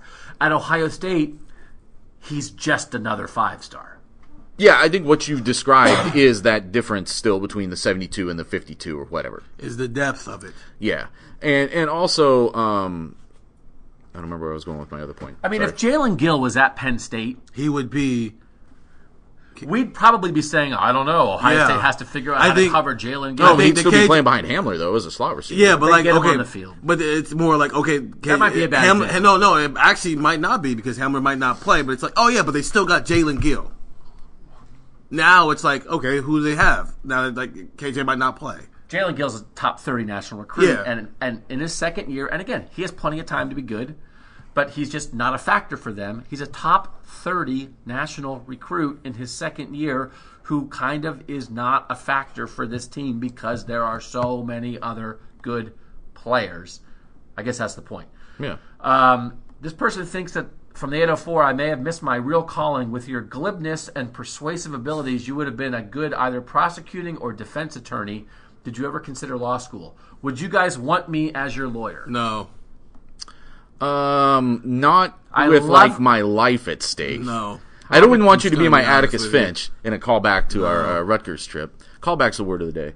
I wouldn't want you being my Atticus Finch if I was up for a capital offense. I would maybe let you like do my probate stuff. Judge, I do believe that Mr. Baird has been woefully underrepresented by this prosecutor. I am a fraud, sir. You pull that voice out, I'm just gonna have Alvin put me in handcuffs. Yeah. It's like, we're just Steve gonna- was like, I'm guilty. Yeah. I don't even know. I don't even want to do. I don't know Yeah, what just I like did. midway through the sentence, just like stop. Yeah, like let's go.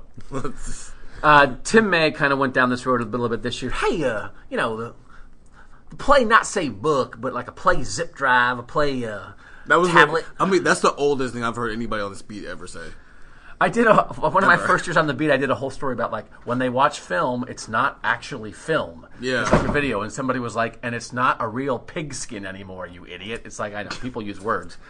With the relative ease the offense has been putting up points this season, do you think the staff has any kind of concepts or strategy in their back pocket in case things stall the next few weeks? This is a constant question from fans. It's an interesting question. It is often a question from media. I never know the answer. The playbook is the playbook. It's not. The framing of this is, it's not that they're going to come up with new plays. It's that they have the playbook.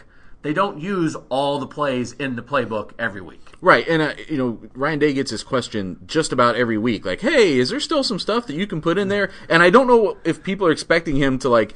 Now that you mention it, here I Yeah. wanted to show you guys a couple things. Here's 'cause our package. I'm not exactly sure if these are work. I want to get I'm going to canvass the room after we're done and get a survey of how good you think these plays are. Hold on a second. And he turns around and just starts takes out a marker on a dry erase board and just starts dialogue. What do you guys expect him to do? Like he says. And this week he said, "No, we've pretty much put everything in." The other thing to remember too, though, is that a lot of things are there's a formation, and then there's wrinkles off of that. It's not that they're going to come out in some crazy new formation with something that no one's ever heard of in the history of football. It's just a little wrinkle. You've seen that, I think, a couple times on routes that Chris Olave has run, for instance, where a play that was run one way in week 4, by the time you get to week 8, all of a sudden now he just runs that route a slightly different way, and he's going for a touchdown, or he's going for a big gain. I think those are the kind of things you'll see a little bit more. I think there's also still some things, as we've talked about before with Justin Fields throwing, that I think he's still growing into. It's going to allow them to do some things more consistently here as they keep progressing in future weeks. Two things. One, I'm just imagining one day somebody asks him that question, he gets so fed up and just turn the lights out and just like start showing us every single play that they have in that playbook. But more importantly, I went to the coaching clinic over the summer. And somebody, I don't know where they were from, but somebody asked like Ryan Day to just give some examples of different mesh routes different things you can do with mesh routes. And obviously mesh routes they're pretty much crossing routes where depending on what the defense is in, they're either going to sit in this hole or they're going to keep going through. And there's going to be, if it's man to man, you saw the Dwayne Haskins shred Michigan apart last year with those mesh routes. And if it's zone, they're sitting in it.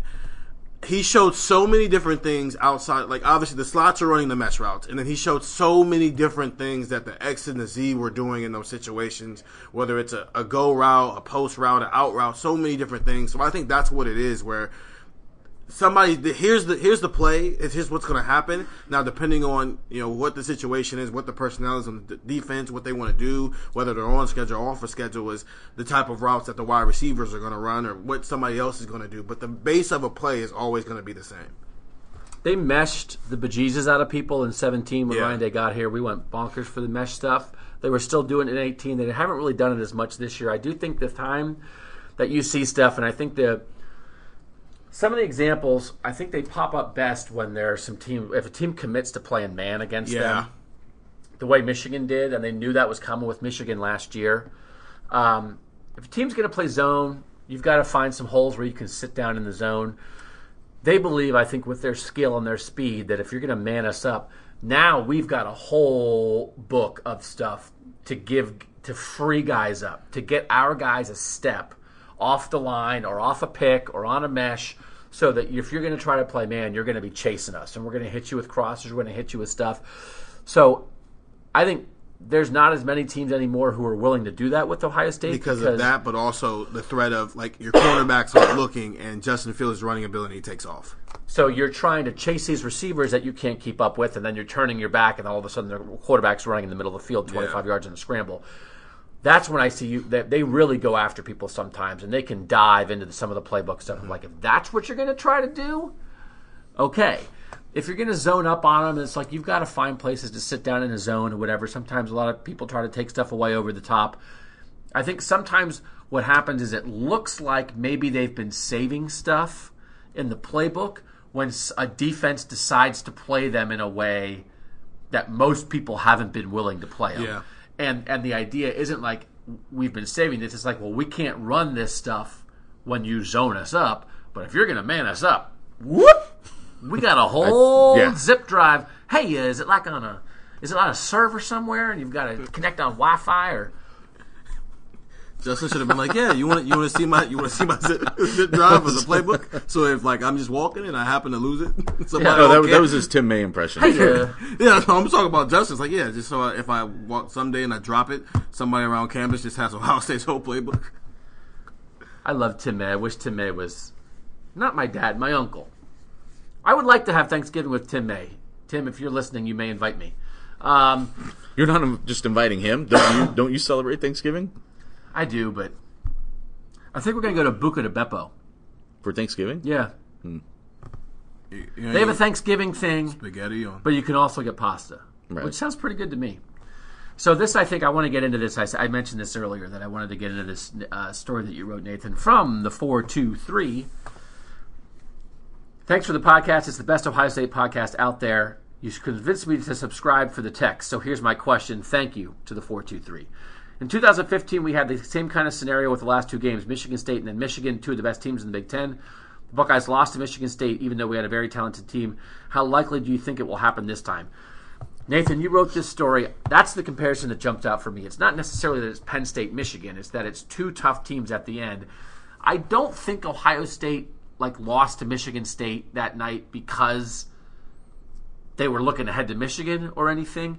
But again, it's just that idea of that 2015 team to a tenfold degree compared to this team, sort of was skating through that regular season, not playing necessarily great teams, not necessarily playing great all the time, but their tests were waiting for them at the end. I think there's two things here. One is the back-to-back physical nature of you're talking, Nathan, sort of hey, you think the Michigan game could be the real test, and part of that reason that makes sense is because we're going to be coming off the Penn State game and maybe having a tough game or being beaten up a little bit, playing a better opponent. But also it's just that you get through and you just aren't tested, and then all of a sudden it's like if you, instead of having a midterm and a final, it's like if you just were doing your homework assignments and then you had the midterm and the final in back-to-back weeks. Sometimes it's better to spread stuff out. What do you think about... I don't want to get into the theory too much of it, of just but I want you to talk about your story, and I want us to revisit. We've talked about this before. Does this make it harder? Is it harder for Ohio State to go 12-0 because Penn State and Michigan are back-to-back, as opposed to last year Penn State was in September? How big of a deal is this really? Well, I think it might depend. It's harder if you get beat up against Penn State, I suppose, and that could be across the board. It could be individual players, whatever. However, I would then also argue, though, you could argue, yes, the tests are at the end. Your big tests are at the end. Your big tests are kind of supposed to be at the end. It is that March Madness analogy that you were writing about and that Ryan Day has talked about and other people on this program have talked about. Your big tests are supposed to be at the end. And Ohio State is possibly better in position to beat these two teams back-to-back than it would be if it had played them back-to-back in October, because they've developed more over the course of a season. They have more depth. Some of the players that they were relying on early on are better now. These last 2 weeks gave them a chance to rest some guys who probably needed the rest, or at least pull their reps back a little bit in game, whether that's some of these offensive linemen, whether it's some of the guys who were completely inactive. I think it sets up potentially. I think the Michigan game is going to be their hardest one of the season to win, but I don't think it has anything to do with the fact they're playing Penn State this week. And I don't think it's going to. I don't think for people who are asking about, well, the Big Ten could change this, whatever. That's just not how this works. It's not going to happen.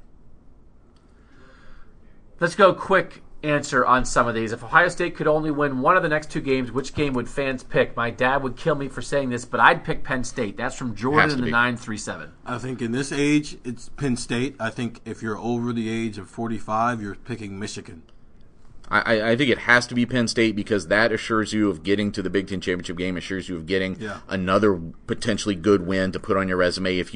I think they probably still get in, even if they lose to Penn State and beat Michigan, especially if they do it convincingly. I think they can probably still be the 4 because of how high this committee seems to hold Ohio State, but you are throwing yourself back into a more precarious position than if you win the Big Ten. There are people reaching through their radios and their phones right now. Yeah.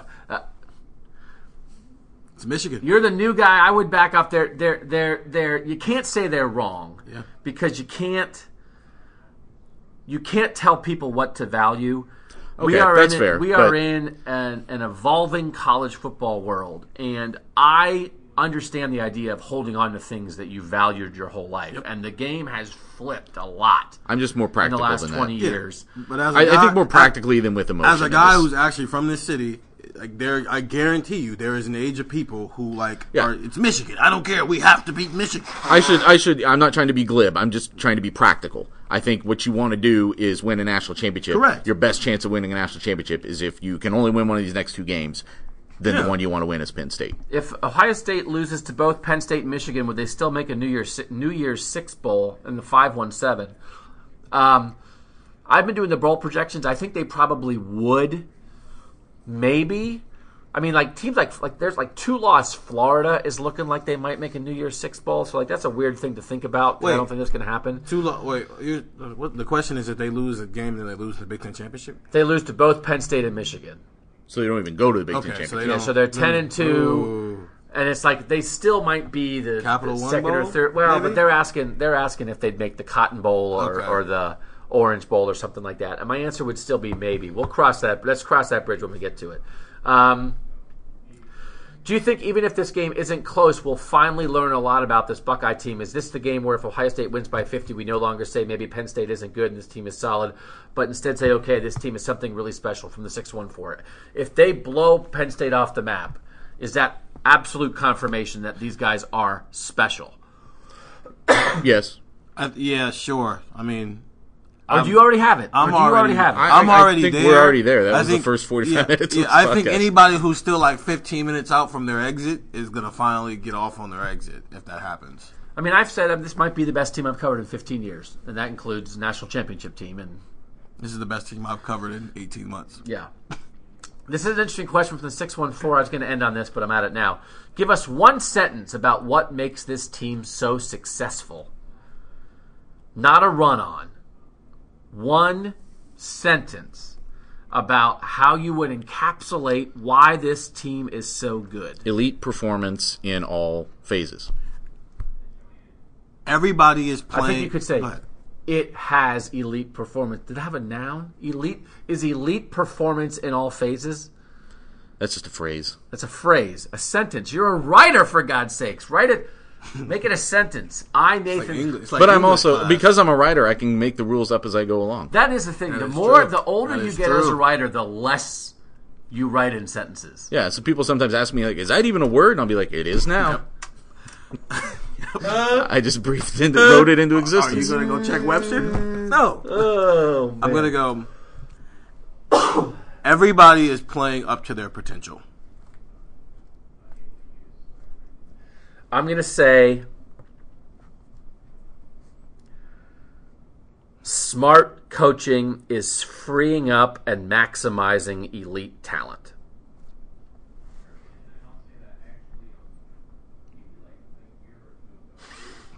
I'm sticking with my phrase. What are the odds that JK stays from the 954? You guys think JK's gone? He's or gone stays? now. He up out of here. Yeah, as someone who coming into the year was like in sort of the prove it mode with J.K. Dobbins, I think he's proven it, and I think he's going to go play in the NFL now. Bye, JK. We'll have a post on Friday morning. We always do it for senior week. What underclassmen are playing their final home game in Ohio Stadium? We will make all of our guesses on them. We do it every year. It's a kind of a fun, interesting exercise. I don't mind making those guesses on guys because we don't put transfer guys and stuff in there. No. It's about, you're so good you might not be back. But actually looking at it, there have been times when we've done that post in the past, and there's been like 10, 12 guys on it. There's only like 6 or 7 guys, really. And like most of the 6 or 7 are like, the guys there's like you expected 4 or to be 5 there. obvious ones, and then like 1 or 2 on Some the fence. reaches, yeah. Let's see. If you guys had to choose between a third straight 1-point Ohio State win or a 3-score Ohio State blowout, which would you choose and think is more likely? That's from Rob in the 740. He thinks Ohio State's going to win 42-7 by shredding the Penn State secondary. Well, if I'm picking as what do I think is going to happen? I think it's more likely that the second thing happens. I think it's more likely like I said, 17, 20, whatever point spread. Which one is more interesting to me as a reporter? A game that comes down to the last play of the game. Well, that's 2 different questions, though. Well, he didn't ask that. He just said which do I think is more likely? I think it's more likely it'll be 3+ scores. Which do you say? 3+ scores. I think 1-point game. Is 3+ scores could be 9 points, though, right? Nope. I don't think that's what that means. Yeah, it's not. It definitely not a touchdown. Could be 6, 3 safeties. Yeah, definitely. Is there any concern Ohio State may decline after Urban Meyer recruits are all gone? Has this season given Ryan Day enough cred to recruit at a similar level? Is that a credit to him or the school name from the 614? What are your thoughts going forward? Secondly, would Urban have done this well this season, or did this team need a new, fresh set of eyes? If Urban revamped this defensive coaching staff, I think it would have been the same, and I think he would have had to revamp the coaching staff. The recruiting angle. They're fighting to have a top 3 class in the country right now, and they're probably going to get it. They are fighting to have the number 1 class in the country for 2021 because it's already got the number 2 player in the country in it, and it's got I think 4 of the 5 best players from the state of Ohio, and they're not done there yet. So I think they're going to be fine recruiting wise. Well, but that's immediate. I think there is reason to be concerned to some extent, only because, as with anything, that you haven't seen them actually go out and do to completion yet. But the important thing to remember is it's not just Urban Meyer's recruits may be gone eventually, and Urban Meyer is gone, but Urban Meyer's structure is still in this program. The recruiting structure that brought all those guys in is still here, and I think most of it anyway, and I think that's what's going to live on and be able to continue to replenish this talent. But the 2 guys who are getting the credit for a lot of these recruits are Jeff Hafley, who wasn't here last year, and Brian Hartline, for all intents and purposes, is in his first year officially as the wide receiver coach. Jeff Hafley did a lot of that work over the summer, and after that weekend where they had a bunch of guys here. So like, it's not like these were guys who obviously Urban Meyer is one of the greatest recruits of all time, but these are 2 guys where they've had an immediate impact, even though they just got here in Ohio State's recruiting in its first 2 classes under Ryan Day. But again, you're talking about, the first 2 classes under Ryan Day, and you're talking about, with Jeff Hafley, I don't think he's leaving soon, but he is leaving. He will not be here for a decade. He's going to get a really good opportunity, and I think in this year is proving why. Okay. So again, I'm looking more, I don't know, 5 years down the line? Yeah, but I mean, if you're a great head coach, you have to be able to recruit regardless of who your assistants are. Right. Who's the best recruiter on the Ohio State staff of the assistants? Brian Hartline, and then it's Jeff Hafley. Who's the best recruiter on the Ohio State staff? Larry Johnson. Oh, that's the test. That to me is the test. That to me is the test. When he finally decides he doesn't want to do it anymore. When he retires, what is that defensive line going to look like? They are the place. They're game changers. They've had game changers. What's that going to look like? That I think is, And Ryan Day is going to have to make a great hire and try to keep that rolling. So I think that's very interesting. Or is it already on the staff? I think it – Kenny there, but also Al Washington at the linebacker spot. No, that's true. I mean, like we said, yeah. I mean, if Al Washington is that kind of recruiter, and I think he might be, it's going to be interesting. It's going to be interesting. But the main thing is if you have to be the kind of head coach that can bring in guys that you can't have it be that you lose an assistant or two and your program goes down the tubes because of an assistant. That's true. I don't have concern. I wouldn't use a concern about it. I have curiosity. I don't automatically 100% assume that Ryan Day is going to pull in national 5-stars like Urban Meyer did because Urban Meyer was special, but I think he could. Offensively, I think he can. I think to the point of Larry John, I think it's the defensive side that's going to get interesting. But I think the other part of it is I like the foundation of Ohio guys, especially on the offensive line that they've gone to. Mm-hmm. I think he can be a mix of Urban and Tressel. Tressel didn't have the top end guys that Urban got on a consistent basis. He had that underneath layer of Ohio guys. When you saw Urban's national title team, there was an underneath layer of Ohio guys from Tressel that were part of that. Guys like Michael Bennett and Devin Smith and guys like that.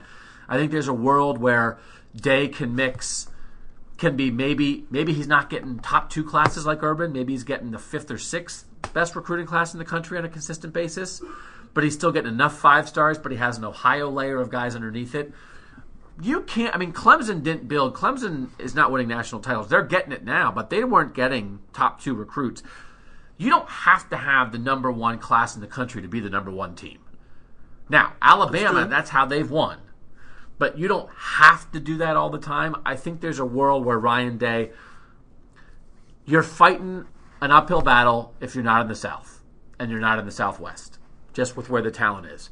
I don't think our expectation can be Urban Meyer had top 2 classes in 17 and 18. Ryan Day has to continue to get top 2 classes. Now, we see the effect.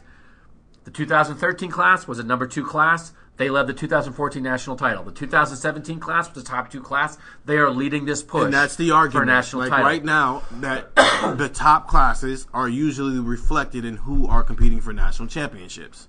I agree. That's where I don't think the standard.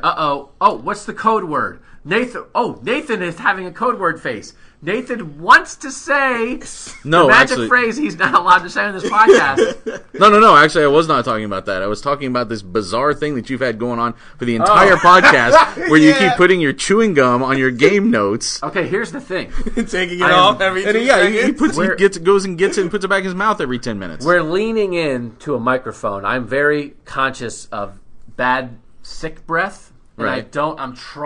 I have Big Red, but I ate my last 2 pieces in the car. So this is the last Big Red. I'm doing this for you, Nathan. It's definitely just funny to watch this, like. I also don't want to be going the whole podcast. But I would say I do not think we can live in a world going forward where we hold Ryan Day to the standard of where's your top 2 national class. Because I think he can win at the kind of same level with top 10 classes, with an Ohio foundation. They've had some holes in offensive line recruiting. I think because they've gone after too many national guys and they didn't work out and they transferred or whatever. If you build an Ohio foundation, particularly on the offensive line, you get skill guys nationally with these receivers, right? You make sure you get your running back here and there. Quarterbacks will want to come play for him. They've got to maintain the secondary. Kerry Combs built that secondary recruiting. It dipped when he left. Jeff Hafley is getting it back. You've got to hire a great secondary coach. But I think Ryan Day can win. I think Ryan Day can compete with for national titles with top 5, top 8 classes. Doesn't have to be top 2. I think we can hold Ryan Day to the compete for national title standard without holding him to the compete for recruiting title standard. Does that make sense? Yeah, and I think what does trend towards the sentence you don't want me to say, the phrase you don't want me to say, is the thing that I didn't appreciate watching Ohio State from outside that I appreciate more now that I'm here is I used to think it was all about just player acquisition, and that is still really important when you can recruit that many just great players you're ahead of the game. But the player development side of things is something I maybe didn't appreciate, and that's where I think if they can keep the player development nucleus here, then again, it doesn't necessarily matter that every class has to be one of the top classes in the country. If you're acquiring that much really good talent over 4 years and then developing them better than other people will, which I think they can do with the group that they have here, a group of coaches, then I think you're getting to the same end point. I think if Urban Meyer's structure is in place the way it is to this strength for another 2 or 3 years, Ryan Day will have gotten enough knowledge to, if those guys start to decide, if Urban, in a world where, let's see Urban Meyer coaches again, and some of those guys go with Urban because they're still Urban's guys. Well, Ryan Day will have been around those guys long enough to be able to spot what his Mark Pantoni looks like or his McMurati looks like. And he should be able to, in his own way, put in his own structure that even if it's not a legend, like what the legend was able to do, it's at least at a level where he should expect to be getting top 5 recruiting classes. Because, like we just said, the teams who are competing for national championships this year, right now, if you look at their classes from 2017 and 2018, they were top 5 in the country. So there's no reason to believe that won't be the trend in college football, where the guys who are getting these top 5 classes are going to be the top 5 teams in the country. LSU is going to have a top 5 class this year. Let's see what, like, it's the same thing. I mean, obviously, yes. I just don't think, I mean, if 2 years from now the top 5 recruiting classes in the country are Georgia, Alabama, LSU, Clemson, and USC, because USC got a real coach, I don't know that we can live in a world where we say, Ryan Day, what's up, man? No, you're right. It shouldn't be. If there's 1 year, like Urban Meyer's was 2019, he just happened to retire afterward. If there's a year where there is a low class because there's so much talent that guys don't want to come here because they don't want to be blocked, and that's fine. But like, it should be consistently trying to be a top 5 recruiting class in the country. Well, Yes. they're going to try. Yeah, no one's saying they're not going to try. If Ryan Day over the next 5 years has recruiting classes that rank in the next 5 years 4th, 9th, 7th, 3rd, and 11th. I think it's going to mirror in how they perform. Is that some kind of lack of success in recruiting? It's ridiculous to say that it would because the difference between 2nd and 4th, we don't know what that difference is. Is it 1 5-star that makes a difference between 2nd and 4th in a given year, or 3rd and 7th? Like the ultimate recruiting ranking, I don't know what some of these teams that have, I don't know what Clemson's 2015 class was ranked, that they won the 2018. Right. I just know that they won the national championship. The ultimate recruiting ranking is how many games you win, and my answer is yes, because you're seeing equate to who's competing for national championships. So if he's got an 11th ranked recruiting class, okay, well eventually we're going to see a drop off in production on the field, and maybe they're not in their 9th, 10th, or 11th in the country in rankings. I just think Jim Tressel was excellent. He didn't recruit at the Urban Meyer level. No. The Urban Meyer is a special case. Urban Meyer was an elite recruiter with Florida connections who arrived at Ohio State with 2 national championship rings. And then he raised the level of Ohio State recruiting to a consistent level that we've never seen before. John Cooper recruited great too. I didn't cover that, but he recruited great nationally. But my point is, are we now expecting that everybody that follows Urban is supposed to recruit at the same level that Urban did at a northern school when he was a coach who had won 2 national titles at a southern school and was an elite national recruiter, and somehow if you don't match Urban's level, that's a failure in recruiting. And don't forget that in theory, you could argue Urban Meyer has in that era had an easier path to a national championship because you got to compete for it in a different way than you did before. I'm saying that if you're going to. I'm saying this before Steven talks because I think that was a point he was about to make. Was those guys didn't win national championships? No, that's not the point I was going to make. But I just think that has to be out. We're just talking about recruiting. We're just talking about recruiting. You're right in that notion, but like since you were here for a lot of the Tressel era, outside of Maurice Clarett, how many guys were crazy impactful? As you got Maurice Clarett, Ted Ginn, and Terrell Pryor. Outside of that, how many guys were impact guys as true freshmen? But most schools don't play true freshmen as No, they don't, but the guys. ones who are winning national championships are. No, but they're not winning national championships. Clemson just won a national championship with a true freshman quarterback and a true freshman wide receiver. That just happened. I don't. Yeah, but earlier this think- year, you were also talking about how Clemson wasn't that good with those same guys. I don't. Yeah, I just think we're in a. So that's the level now. That's the new standard for Ohio State recruiting. I think if they're going to be competing for national championships, they got to do what other teams who are competing for national championships are doing. I guess I can't disagree with that. I just that's a hard world, man. It is there a isn't- very hard but there's- world. But there's- this is Ohio. He says it all the time. This is Ohio State. But there's multiple paths to a national championship. I It's not guess- like there's only one blueprint to win a Right national now, championship. this is what the path looks like. you to just win a you national just cited championship. Clemson, but go back like each well, year Tua, before that. But Tua did it. But Clemson, when they started winning national championships, they didn't have top 2 classes the first time they won the national championship. Correct. No, they with didn't. Deshaun. But now Tua they also had a are pretty great team around him. with 5-star guys. You've got to have an But he- elite quarterback, I think, and that's where I think it nicely lines up that Ryan Day's strength is the thing that you need the most. Yeah. I don't know if you have to surround your elite quarterback with stacked top 2 and 3 recruiting classes if that's the only way to I win. mean, Tua's got a stacked wide receiver core. Clemson's No, got I a know, stacked I wide know. receiver. Like, it's just like I think like if this is the path, then like, and we're talking about this. He says it. This is Ohio State. This is going to be a hard world to live in. You're at Ohio State. This is your standard. We're trying to win that. They're trying to win national championships here.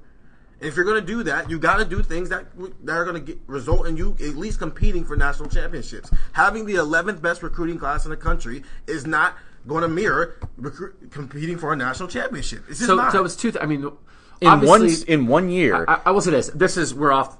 We got to pull it back in. We got to get to some more things. We've all made the same points multiple times. We're talking about recruiting. The defining thing is, should Ohio State be held to the standard of competing for national championship with Ryan Day? Yes, I think we all agree that.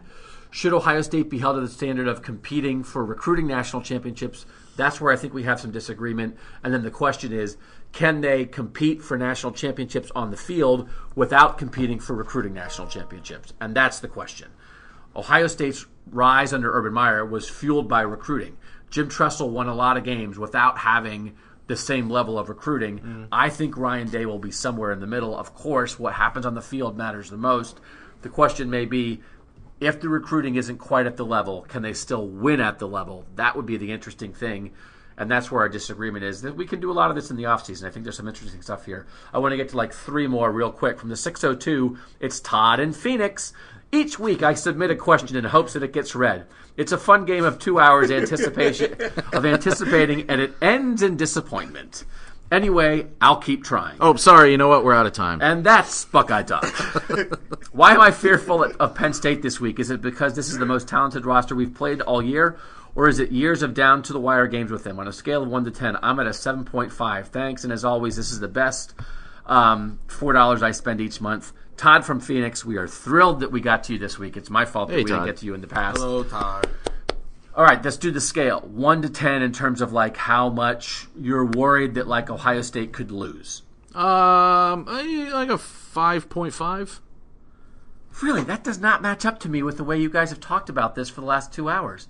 I thought you'd be like a 3. I am a 3. Actually, I'm a 2.5 actually, but yeah, I am a 3. Because like Todd's at a 7.5. I started to say 5, and then I added the hook on the end of it. I'm at a 2.5. I don't, but I guess actually if I say it's a 5, then I'm saying I think it's 50-50. So I actually it's probably more like So let's probably more like 3.5. So what was your number? What was your number before Wisconsin for comparison? I think I was at a 3 or 4 with Wisconsin. So your Penn State is equal to Wisconsin. Yeah. Okay. I think I was lower than that on Wisconsin. But I think my Wisconsin one was more because of the way Wisconsin plays. This one is more like because of what Ohio State is. Okay. But it's equal. Yeah. Going into the game, you thought there was an equal chance that Wisconsin could beat Ohio State as to where you are with Penn State could beat Ohio State. Yeah. Okay. You're at a 5 for this? No, I'd say it's lower than that because if it's a 5, then I'm saying it's 50-50. Okay. So more like maybe a 4. I don't think it's necessarily you're saying it's 50-50, but I think it's that's like just you're you trying worried, whatever. It's a fake number of a Penn fake State number. can plausibly come into Ohio Stadium and win.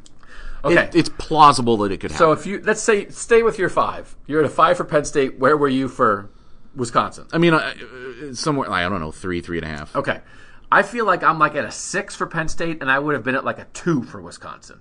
So like Wisconsin can cram it. What they do doesn't beat Ohio State. What they do doesn't beat Ohio State. What they do doesn't beat Ohio State.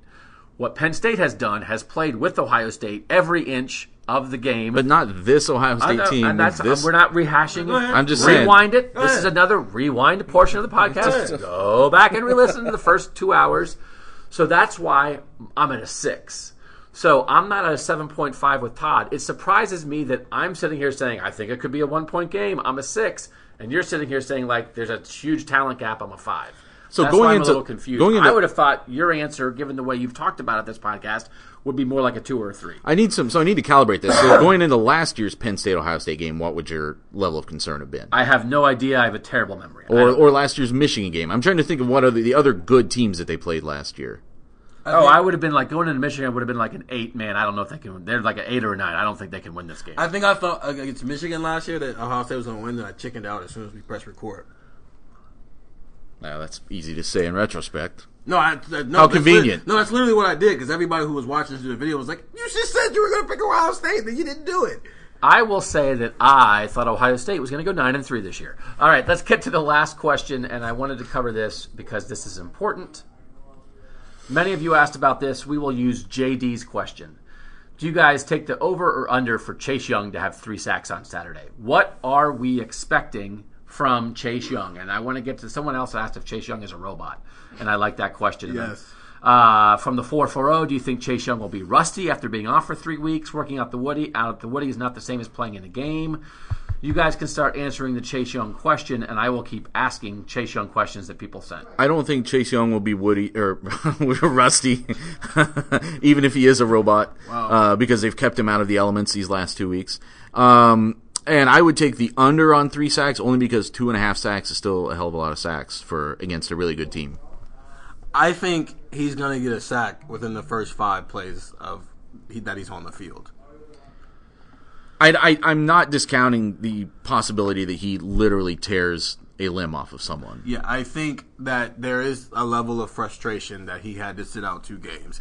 And he's a great guy and all that stuff, but he doesn't have to be a great guy on the field. And I think because of that, Sean Clifford might be in trouble. The other thing I would say is when you talk to players about Chase Young, yes, they talk about him being this like really fearsome, athletic, talented guy, but they also talk about how much film he watches, how much time he studies. He's probably been watching a lot of Penn State film these last 2 weeks. Malik Harrison said quarterbacks are scared of him. Yeah, and I think, but I'm saying just from a intelligence standpoint, I think he has probably been plotting his return for a couple weeks now, specifically for this opponent. He's a technician. Ryan Day was talking about him getting some extra time with Larry Johnson on the side after practice. From the 330, is it possible that Chase Young is really a robot and this, quote, suspension was just a ploy intended to hide ChaseBot 4000 from the public eye while the Ohio State Engineering Department implemented upgrades before the final stretch run? Yes. Is it possible he's a robot? Yes. He's the best defensive player in the country. Somebody was asking this week about, like, you know, is the idea that he's rusty or that, like, is he going to be on a pitch count or whatever? He's not hurt. No. He's not hurt. Right. And it wasn't like he was strapped to a bed for the past 14 days, and then they finally unleashed him and said, okay, now go walk on your wobbly legs and try to go play football. Like, he's been working out harder than ever probably in those 2 weeks. He just wasn't a part of the game plan, but he was still a part of the normal practice. It's 2 awful teams. Like, right. I mean, the effect of... I think there's 0 negative effect on his level of play based off, and I think the only thing Jeff Hafley was sort of joking about, maybe I hope his get off is even better. I hope this is. I think he might jump. He might jump offsides. Yeah. Like, I'll sure. set the over under like on 1.5. Chase Young jumping offsides penalties. Other than that, like, he's Chase Young, and he's going to be a little bit ticked. He's got to maybe pull that down a little bit, but he's not going to be rusty. He's not going to be harmed in any way by being out. And all they did, I mean, they really made sure that he didn't get hurt, and so it's not a blessing in disguise. He would have rather played, and, you know, whatever, but he'll be ready. Don't doubt that. By the way, he also, from the beginning, said, I made a mistake. He admitted some culpability in what happened, maybe ultimate culpability in what happened. So I don't think it's necessarily he's coming out to take on the NCAA or whatever. I think he's probably motivated. There's some self-motivation here to go out and make up for what he missed the last 2 weeks, which is partially his own fault. So, not to be a jerk about it, but we're doing a meetup before the game. If you're a tech subscriber, you're getting all the details for it. We are just keeping it. Anybody can show up, but the details are going to tech subscribers. That's what I'm telling you. And I've just decided this. There's going to be donuts, there's going to be coffee, and there's going to be smokehouse almonds. Oh, wow. Okay. Steven, Nathan, Doug, we are your Buckeye Talk coverage team. We appreciate you guys listening and reading. Make sure you're checking us out at cleveland.com/OSU during the week. Try the text, 14-day free trial. More information at cleveland.com/OSU. Big one, noon. So it's like pregame shows. Fox, ESPN, Big Ten Network, and Cleveland.com, which never gets mentioned. No one ever mentions the Cleveland.com tailgate and all this stuff going on. The four horsemen of pregame shows are showing up to Ohio Stadium on Saturday. Take that, Joe Klatt. All right, we appreciate you guys for listening. And that was Buckeye Talk.